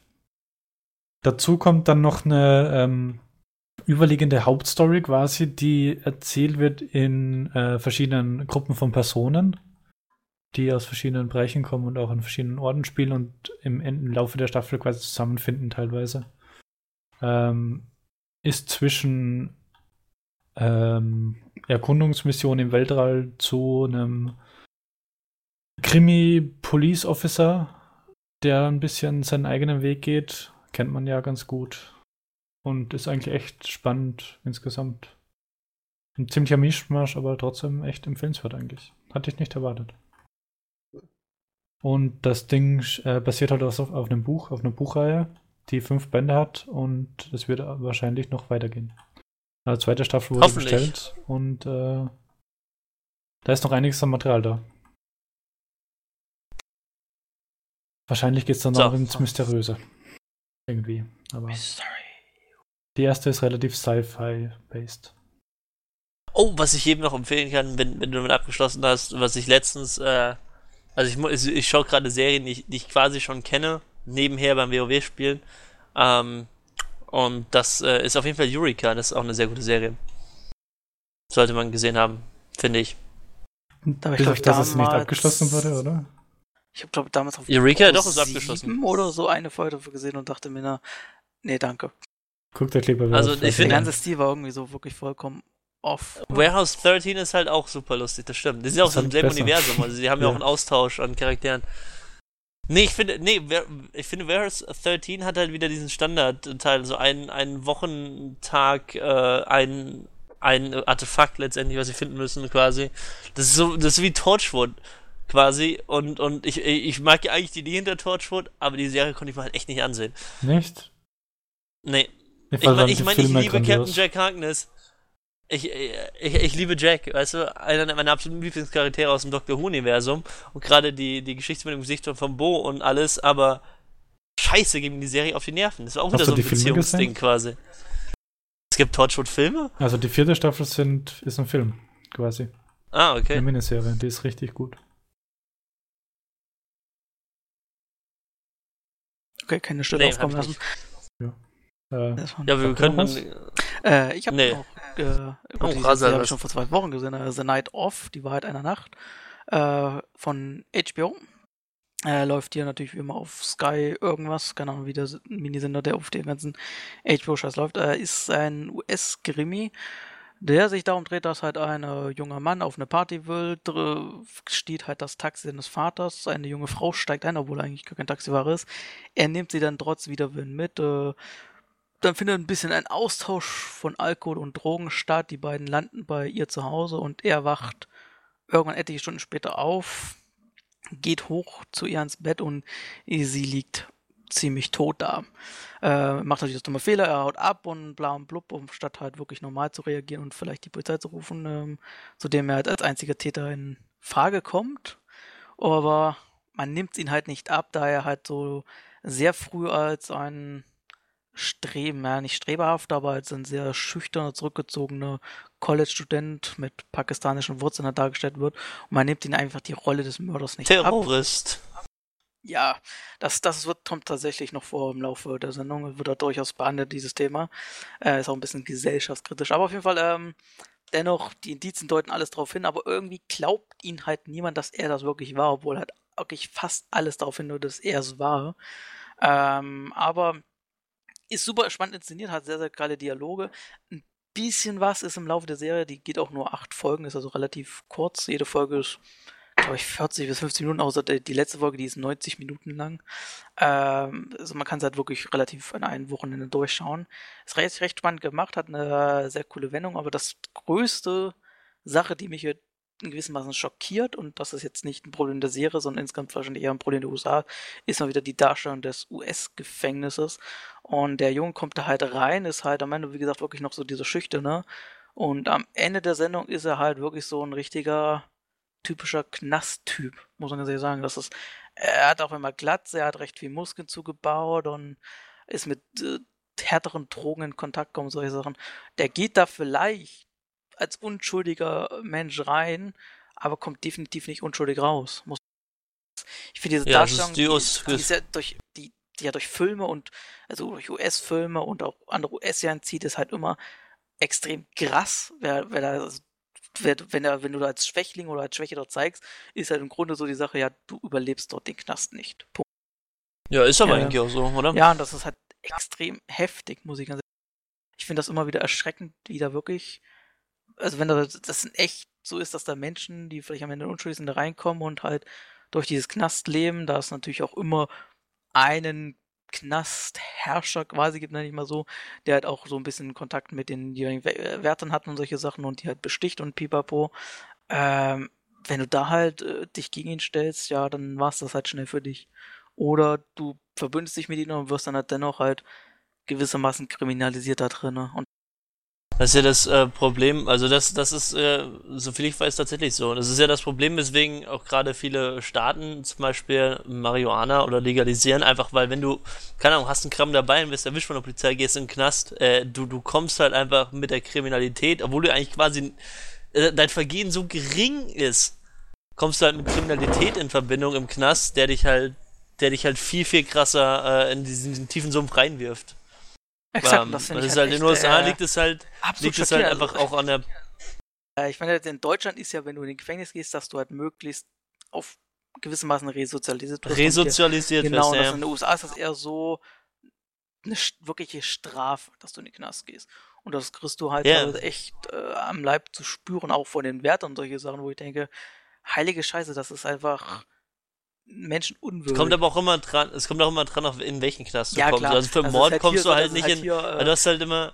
eine Gefängnisinsel namens Rikers Island. Ich weiß nicht, ob es die wirklich gibt. Keine Ahnung, aber es ist halt immer, also je nachdem, wer den Knast betreibt, weil in Deutschland ist es ja dann der Staat oder das Land, der den Knast betreibt, in den USA ist ja alles privatisiert. Da wird das ja von Privatfirmen oder so betrieben.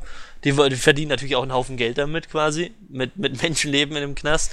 Ja, das ist halt alles ein bisschen anders. Ich finde es dennoch halt sehr, sehr gruselig und sehr schockierend, dass da wirklich, ist natürlich auch natürlich auch eine Kritik an den US-Gefängnissachen, aber das ist extrem heftig. Ich finde das wirklich, jedes Mal, wenn das wieder in irgendeinem Film oder Serien halt vorkommt, das ist saugruselig. Ich glaube halt, ich kenne, glaube ich, keinen Menschen, wirklich, der solche Sachen nicht überleben würde in gewissem Maße, weil das ist echt schon eine ganz, ganz andere Welt, eine sehr, sehr dunkle Welt gewissermaßen in diesen Gefängnissen. Wo wir gerade dabei sind, hat von jemand euch die Serie OC gesehen, die ist schon ein bisschen älter? OZ? OC California? Nee, die okay. Knastserie. Nee. Die ist auch relativ heftig. Aber es ist ziemlich krass. Der Knast spielt hier jetzt zum Glück in Night Off halt nur einen gewissen Teil. Später steht halt nicht mal der Nas, also der Hauptdarsteller, der heißt halt Nasir Khan, nicht mehr so im Mittelpunkt, sondern halt eher die Anwälte außerhalb, vor allem halt John Stone, so heißt er zumindest in der Serie, ich glaube, wird halt von John Turturro, wie auch immer, geschauspielert, und das ist richtig, richtig gut. Er macht seine Rolle als Anwalt, der sonst halt eher so Kleinkriminelle halt vertritt halt, und das ist sein erster so richtig großer Fall. Und er hat auch so ein paar Hautprobleme an den Füßen und solche Hautschläge und solche Sachen. Und das bringt halt super gut rüber als dieser sehr merkwürdige Anwalt und solche Sachen. Ist super geil gemacht, wirklich wunderbare Serie, die halt sehr, sehr kurz ist. Hat einige erzählerische Schwächen, vor allem gegen Ende merkt man so ein paar Sachen, die halt hingebogen werden, damit sie halt gerade so in das erzählerische Rahmenthema passen, aber die hat echt Spaß gemacht zu schauen, muss ich. Vor allem, weil es halt recht kurz ist. Ich mag insgesamt die Serien ähnlich wie halt Stranger Things vor ein paar Wochen oder vor ein paar Monaten. Kurze Folgen, so 8 Folgen, die in sich abgeschlossen sind, fertig. Ja, also The Wrong Man solltest du doch mal ansehen, ist auch eine sehr gute Serie an der Stelle. Ja. Was wir gerade bei kurzen Serientipps sind, du wolltest gerade noch was sagen, oder? Das gefällt mir halt mehr, als wenn ich hätte, das ist halt das große Problem zum Beispiel bei Netflix und den Marvel-Serien, die sind mehr mit 13 Folgen, ist halt eine Bindung vom Vertraglichen her, aber ich hätte die Marvel-Serien würden, glaube ich, insgesamt noch besser funktionieren. Der funktioniert zumindest ganz gut, wenn es halt vielleicht auch nur diese 9 bis 10 Folgen wären, dann funktioniert es insgesamt besser, weil manchmal sind halt wirklich sehr viele Filler-Folgen bei den Marvel-Serien dabei. Ja. Wo wir gerade noch bei kurzen Serien sind, Young Doctor's Notebook, kennt das jemand von euch? Ja, Young Doctor's Notebook habe ich gerade auch schon mal empfohlen. Habe ich dir auch schon empfohlen, der mit John Hamm und Daniel Radcliffe zusammen im russischen. Achso, ja, habe ich gesehen, ja. Das habe ich dir. Serie. Das ist extrem gut, aber da musste ich auch zum Schluss schlucken und musste, glaube ich, ausmachen, weil es mir die Charakterentwicklung auf den Sack gegangen ist. Echt? Ja, ich weiß aber nicht mal wieso. Vielleicht sollte ich mal reingucken. Ja.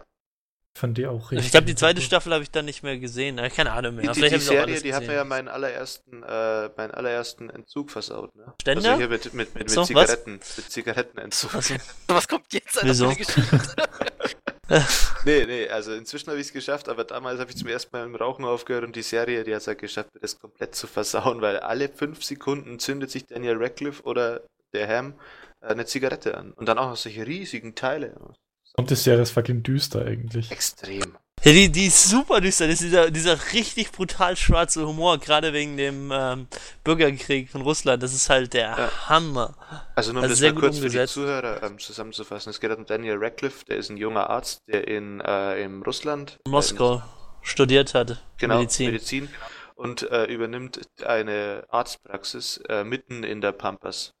Und versucht da eben irgendwie zurechtzukommen, ist eigentlich ein extrem guter Arzt, also Mediziner, von der Theorie her, und wird einfach komplett konfrontiert mit dem, es spielt 1914, kurz vor oder nach dem Ersten Weltkrieg. Das spielt direkt nach dem Ersten Weltkrieg, also in der Revolution der russischen. Okay. Ja. Das wusste ich nicht mehr genau. Und es ist einfach, am Anfang versucht er sich eben irgendwie in die Rolle rein zu versetzen, und Daniel Radcliffe versucht, ein guter Arzt zu sein und scheitert einfach ständig.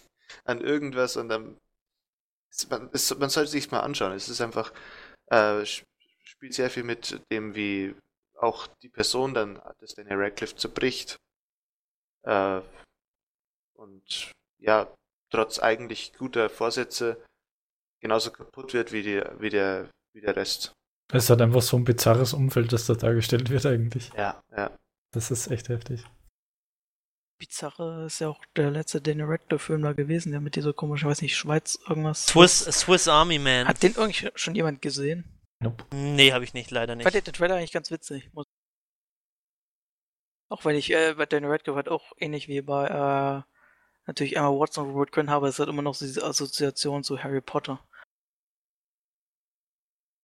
Dachte ich auch, dass das ein Problem ist, war bei der Serie jetzt nicht so. Im Film weiß ich nicht. Das kommt doch, ich bin dann, das ist halt so, immer so, man verbindet halt diese Charaktere sofort damit. Das ist auch ein Problem von Keanu Reeves, den man auch immer noch mit Neo verbindet. Aber okay, ich glaube, das war's dann, oder? Ich Mir ist hab noch auch eine nicht. Serie. Okay, erst die Serie, der so. Ganz kurz, 3 Folgen auf Netflix bisher. Designated Survivor. Ist ganz nett eigentlich für zwischendurch, vor allem geht halt um einen Anschlag auf das Parlament in den USA und es wird quasi die ganze Regierung ausgelöscht.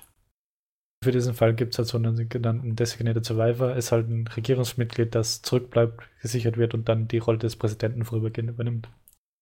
In dem Fall ist das halt so ein Beauftragter fürs Hauswesen und Immobilien und der muss dann halt die Rolle des Präsidenten übernehmen.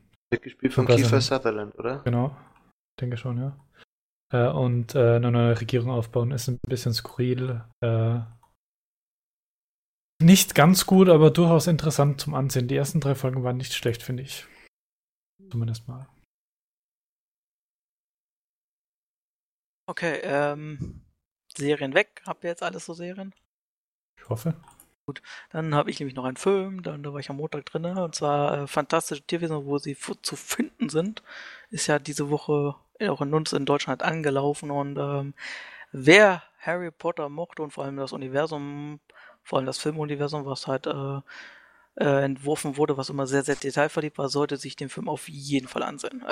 Ach Gott, jetzt muss ich mir den anschauen. Es ist halt echt, also er schafft es halt wirklich wieder diese bezaubernde Welt, wo man auch wirklich fast in jeder Szene irgendwas noch im Hintergrund, irgendwas rumfliegt, rumläuft, irgendwas passiert, schafft es halt wirklich sehr, sehr gut rüberzubringen. Die Geschichte, man merkt, es ist halt der Beginn einer geplanten 5-teiligen Filmserie und und vor allem man merkt, dass es sehr deutlich ist, dass das hier das Drehbuch diesmal von J.K. Rowling stammt. Und da gebe ich manchen Reviews recht, es fühlt sich manchmal an wie ein Buch, das so für Kapitel geschrieben wurde und nicht wie so ein klassisches Drehbuch. Das schadet so, vor allem gegen Ende, so ein bisschen die Dramaturgie und man könnte auch manche Szenen aus dem Film einfach komplett wegschneiden und es würde niemandem auffallen. Weil es ist einfach so, das sind so eigene Kapitel für sich, die auch für sich stehen könnten, aber so im Gesamtbeitrag des Films eigentlich gar nicht so viel beitragen und das fällt so ein bisschen auf, hat mich jetzt aber ehrlich gesagt relativ wenig gestört. Ich finde es insgesamt wirklich ein sehr, sehr guter Film. Von CGI her, wenn die Monster, die sehen super geil aus und da können sich manch andere Filme in diesem Budgetreichweite wirklich eine dicke, fette Scheibe abschneiden, wie man CGI gut einsetzt, dass es nicht so krass ins Auge drückt wie bei manch anderen Filmen. Vor allem die Herr der Ringe-Filme, bzw. Hobbit-Filme, wo ich den ersten Teil gesehen habe, wo das CGI so krass sichtbar war, wo ich dachte, wie geht das? Oh Gott, bitte red nicht darüber, das tut mir in der Seele weh. Das ist echt so, was ich echt ganz, ganz schlimm fand bei Hobbit. Aber egal, bei Fantastische Tierwesen finde ich es überhaupt nicht so schlimm und das passt super hinein, die ganze Welt ist super geil gemacht. Die Schauspieler sind sehr, sehr toll, vor allem Dan Vogler als Jacob Kowalski, der halt dieser No-Mage, ja, Muggel, dort ist halt No-Mage in den USA, wo der Film spielt halt eine super Rolle einnimmt, wirklich mit das Highlight eigentlich des gesamten Films ist, wie er seine Rolle interpretiert und halt so wirklich so ein bisschen im Grunde so die Repräsentation von uns quasi ist, die ja eigentlich mit dieser Zauberwelt gar nichts zu tun haben. Wir sind halt keine Magier und er repräsentiert das so super und was er halt auch Einsatz ist halt von ihm, so er möchte gerne Magier sein und in so einer richtig geilen Szene und das ist super, super toll. Ich kann es wie gesagt wirklich nur jedem empfehlen. Eine Fehlbesetzung sehe ich aber jetzt schon und gut, die wurde jetzt auch schon in den Medien diskutiert, ist halt der gute Johnny Depp spielt eine Rolle da drin, der kommt nur kurz vor, aber da habe ich noch meine großen Sorgen, wenn der im vermutlich nächsten Film öfters vorkommt. Ich weiß nicht, ob er da wirklich in diese Rolle wirklich gut passt. Das sieht mir nach einer recht klassischen Fehlbesetzung aus, aber ich hoffe, ich irre mich in dem Fall. Wie der Voldemort. Ja, nee, gut, der Voldemort hat ja keine Rolle.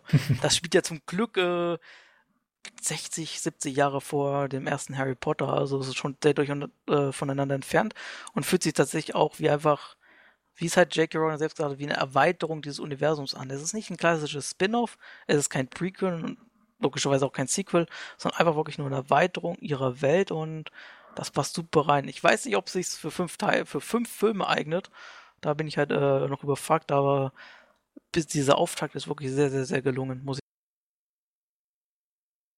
Und wie gesagt, wer Harry Potter mochte, der wird wahrscheinlich auch mit Fantastischen Tierwesen absolut zurechtkommen, vor allem weil es halt so auch mit den USA als neuen Standort wirklich eine neue Welt noch eine eröffnet. Punkt. Dann sind wir am Ende angekommen, oder? Ja, wenn niemand mehr was hat. Wenn niemand mehr gestehen möchte, dass er irgendwie komischen Bands liebt. Leck mich. Oder irgendwelche komischen Serien liebt, die früher alle gehasst haben. Gibt es eigentlich so eine richtig klassische Hassserie, die jeder hasst? Keine Ahnung, nein, denke nicht. Sonst wäre sie nicht, hätte sie keinen Pilot Tokyo bekommen. Hotel ist jetzt auch so nichts, was jetzt jeder liebt.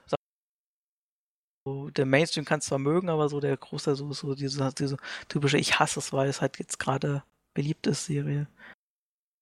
Fällt mir bestimmt was auf, sobald die auch Ich meine, raus ist. jeden, den ich jetzt auf Scrubs anspreche, der sagt, ich liebe diese Serie. Scrubs, so, weil ich kenne keinen Scrubs-Hasser wirklich. Ja, da hast du vollkommen recht, keine Ahnung. Ich denke nicht, vielleicht bei Breaking Bad, aber. Da habe ich ja, den es halt hat nie verstanden. polarisierend. Also, ich mocht's, aber es war nie Bitte so fangen wir witzig nicht die wie- Diskussion an, das dauert zu lange. Ja, halt echt. Wir Ich haben muss doch morgen noch um ein 8 bisschen in Zeit, der es Uni ist ja erst sein. 11:30. Aber wir haben gut Themen für einen neuen Podcast gesammelt, vielleicht in Zukunft. Musikpodcast wäre mal eine Musik Sache. und Serien. Ja, Vielleicht fehlt auch echt was. Wie machst du einen Musikpodcast? Es Ja, gibt, ich meine, selbst wir jetzt intern bei uns sind ja alle doch, also nicht alle, aber wir haben alle, oder sehr viele haben unterschiedliche Genres und Pipapo und das, Ja, aber das macht das Ganze ja interessant. da prügeln sich am Ende die Leute, weißt Man du? könnte so ein Format machen, wo du versuchst, andere Leute Also, für ein Genre zu begeistern. Zum Das Beispiel. Problem an einem Musik-Podcast ist, du kannst die Musik nicht einblenden. Ja. Das Ich ist spiele wahrscheinlich die das große Musik Problem. nach. Jens, du könntest doch einfach mit deiner Gitarre versuchen, sie nachzuspielen. Ja, aber das ist ja trotzdem dieselben Noten, die verboten sind, quasi zu spielen. Dann machen wir das wie diese B, in diesen B-Movies, wo sie immer versuchen, Songs zu kopieren. Oder sie du dann kannst sagen, den Text kling einfach wie vorlesen. Star Wars. Oder du kannst den Text vorlesen, das ist kein Problem. Zitatrecht und so. Oder wir stellen vor, die 20 besten GEMA-freien Songs. Ja. Leute, Nee, jetzt wenn wir nicht gleich So. aushalten, dann bekomme ich einen Schlaganfall von Müdigkeit. Aber ich habe ja gehört, dass der so immer noch einen Musikartikel im Backend hat. Habe ich, ja. Ah, Du könntest cool. mal beenden, der. Könnte ich tun, ja. Du schuldest uns noch einen Kommentar für die Ja, ich Wochenschau. weiß, ich hatte immer noch keine Zeit. Ich habe die erste Wochenschau mittlerweile gehört. Wahnsinn.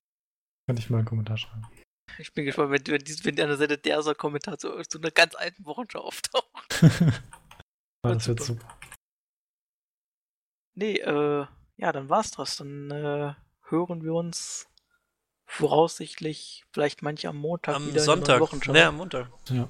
Genau. Kommt ja immer montags Schaltet ein. möglichst montags um 0:01 Uhr. Da sind wir überpünktlich. Hat eigentlich Murphy schon die aktuelle Wochenschau kommentiert? Ich glaube, ja. Ich wollte es heute machen, aber da musste ich auf einmal mehr lernen, weil wir heute noch aufnehmen wollten. Also Ach ja. ich schreib's dann morgen. Ah, gut. Ich dachte, du hättest schon kommentiert, aber es war letzte Woche. Ja, da habe ich kommentiert, dass ich diese Woche kommentiere. Aber aus irgendeinem Grund hat die dieswöchige Wochenschau übrigens über 600 Aufrufe schon. Aus dem Nichts. Ich weiß nicht woher und warum, aber es hat anscheinend gewirkt, dass... Ich weiß nicht, was gewirkt hat, ehrlich gesagt. Nein, in letzter Zeit wurde die Wochenschau immer witziger, finde ich. Ja. Wir sollten uns einfach öfters prügeln. Ja. Ja. Beef kommt immer gut an. Also beim nächsten Mal kick ich einfach Jens kurz vor Ende der Aufnahme einfach raus. Ja, ich meine, den dass Worten, du Jens in Wichser, der verpiss vorletzten nicht dabei war, das hat natürlich für die letzte Folge gut geholfen. Ja, genau, weil man mich vermisst hat, alles Ja. klar. So, wir machen jetzt Schluss. Ja. Vielleicht brauchen wir aber noch mehr Maurice und seine schlechten Witze. Das sowieso. Aber ich glaube, wir haben echt einen guten Podcast abgeliefert. Hoffentlich. Darf sich auch mal selbst loben. Heute? Ja, heute. Oder? Ach ja. Ja, das wir hatten noch gut. alles dabei. Spiele, Diskussionen, Serien, Filme, Und Musik. Bill Kaulitz, ja. Und Bill Kaul, ja. Also das ist so der große Negative. Man braucht ja auch ein bisschen Kontroverse, ne? Ja. Genau, Ja. man kann nicht mal alles positiv sehen. Ja, aber unsere Notbesetzung, gefühlt ist die Hälfte des Jahres mit einem Podcast eine Notbesetzung. Hat ganz gut geklappt. Und ganz wichtig, falls jemand den Podcast hört und nicht zufällig unsere Webseite besucht, sondern uns auf iTunes hört, wenn dieser Podcast hört auf iTunes landet, mal gucken, ob Airbox dran denkt. Stimmt ab bei unseren Spielen des Jahres auf AmazingNerds.de. Teilt eure Stimme uns mit, wie in einer echten Demokratie. Und besucht die Seite natürlich. Ja, das sowieso. Wir haben auch diese Woche ganz viel Beef auf unserer Seite. Okay, besucht sie vielleicht nächste Woche, da haben wir wieder mehr Verkehr. Wir haben ja hier richtig Kommentarverkehr zumindest. Ja, stimmt. Bei einer entsprechenden News, die wir nicht weiter ausführen müssen. Naja, Kommentare ja. gibt's auch bei der Jahres-Ding-News. Ja, da gibt's auch sehr viel. Aber und der kommt ja auch noch. Hm? Und die Wochenschau, ja, mal gucken. Da werden wir wahrscheinlich auch zumindest in absehbarer Zeit wieder in die Winterpause gehen. Ja, für 2-3 Wochen. So lang? Glaubst du ja selbst nicht. Mal gucken. Aber auf jeden Fall, ja, kommt noch einiges auf euch zu. Jetzt im Dezember, Ende November. Machen wir Schluss. Jo. Ja, machen wir Schluss. Wünsche euch eine schöne Woche. Nicht vergessen, Wochenschau, Amazing Wochenschau. Jede Woche montags auf amazingnerds.de oder unter Amazing Wochenschau auf iTunes. Ja, macht's gut. Tschüss. Schöne Woche Ciao, ciao. noch. Tschüss.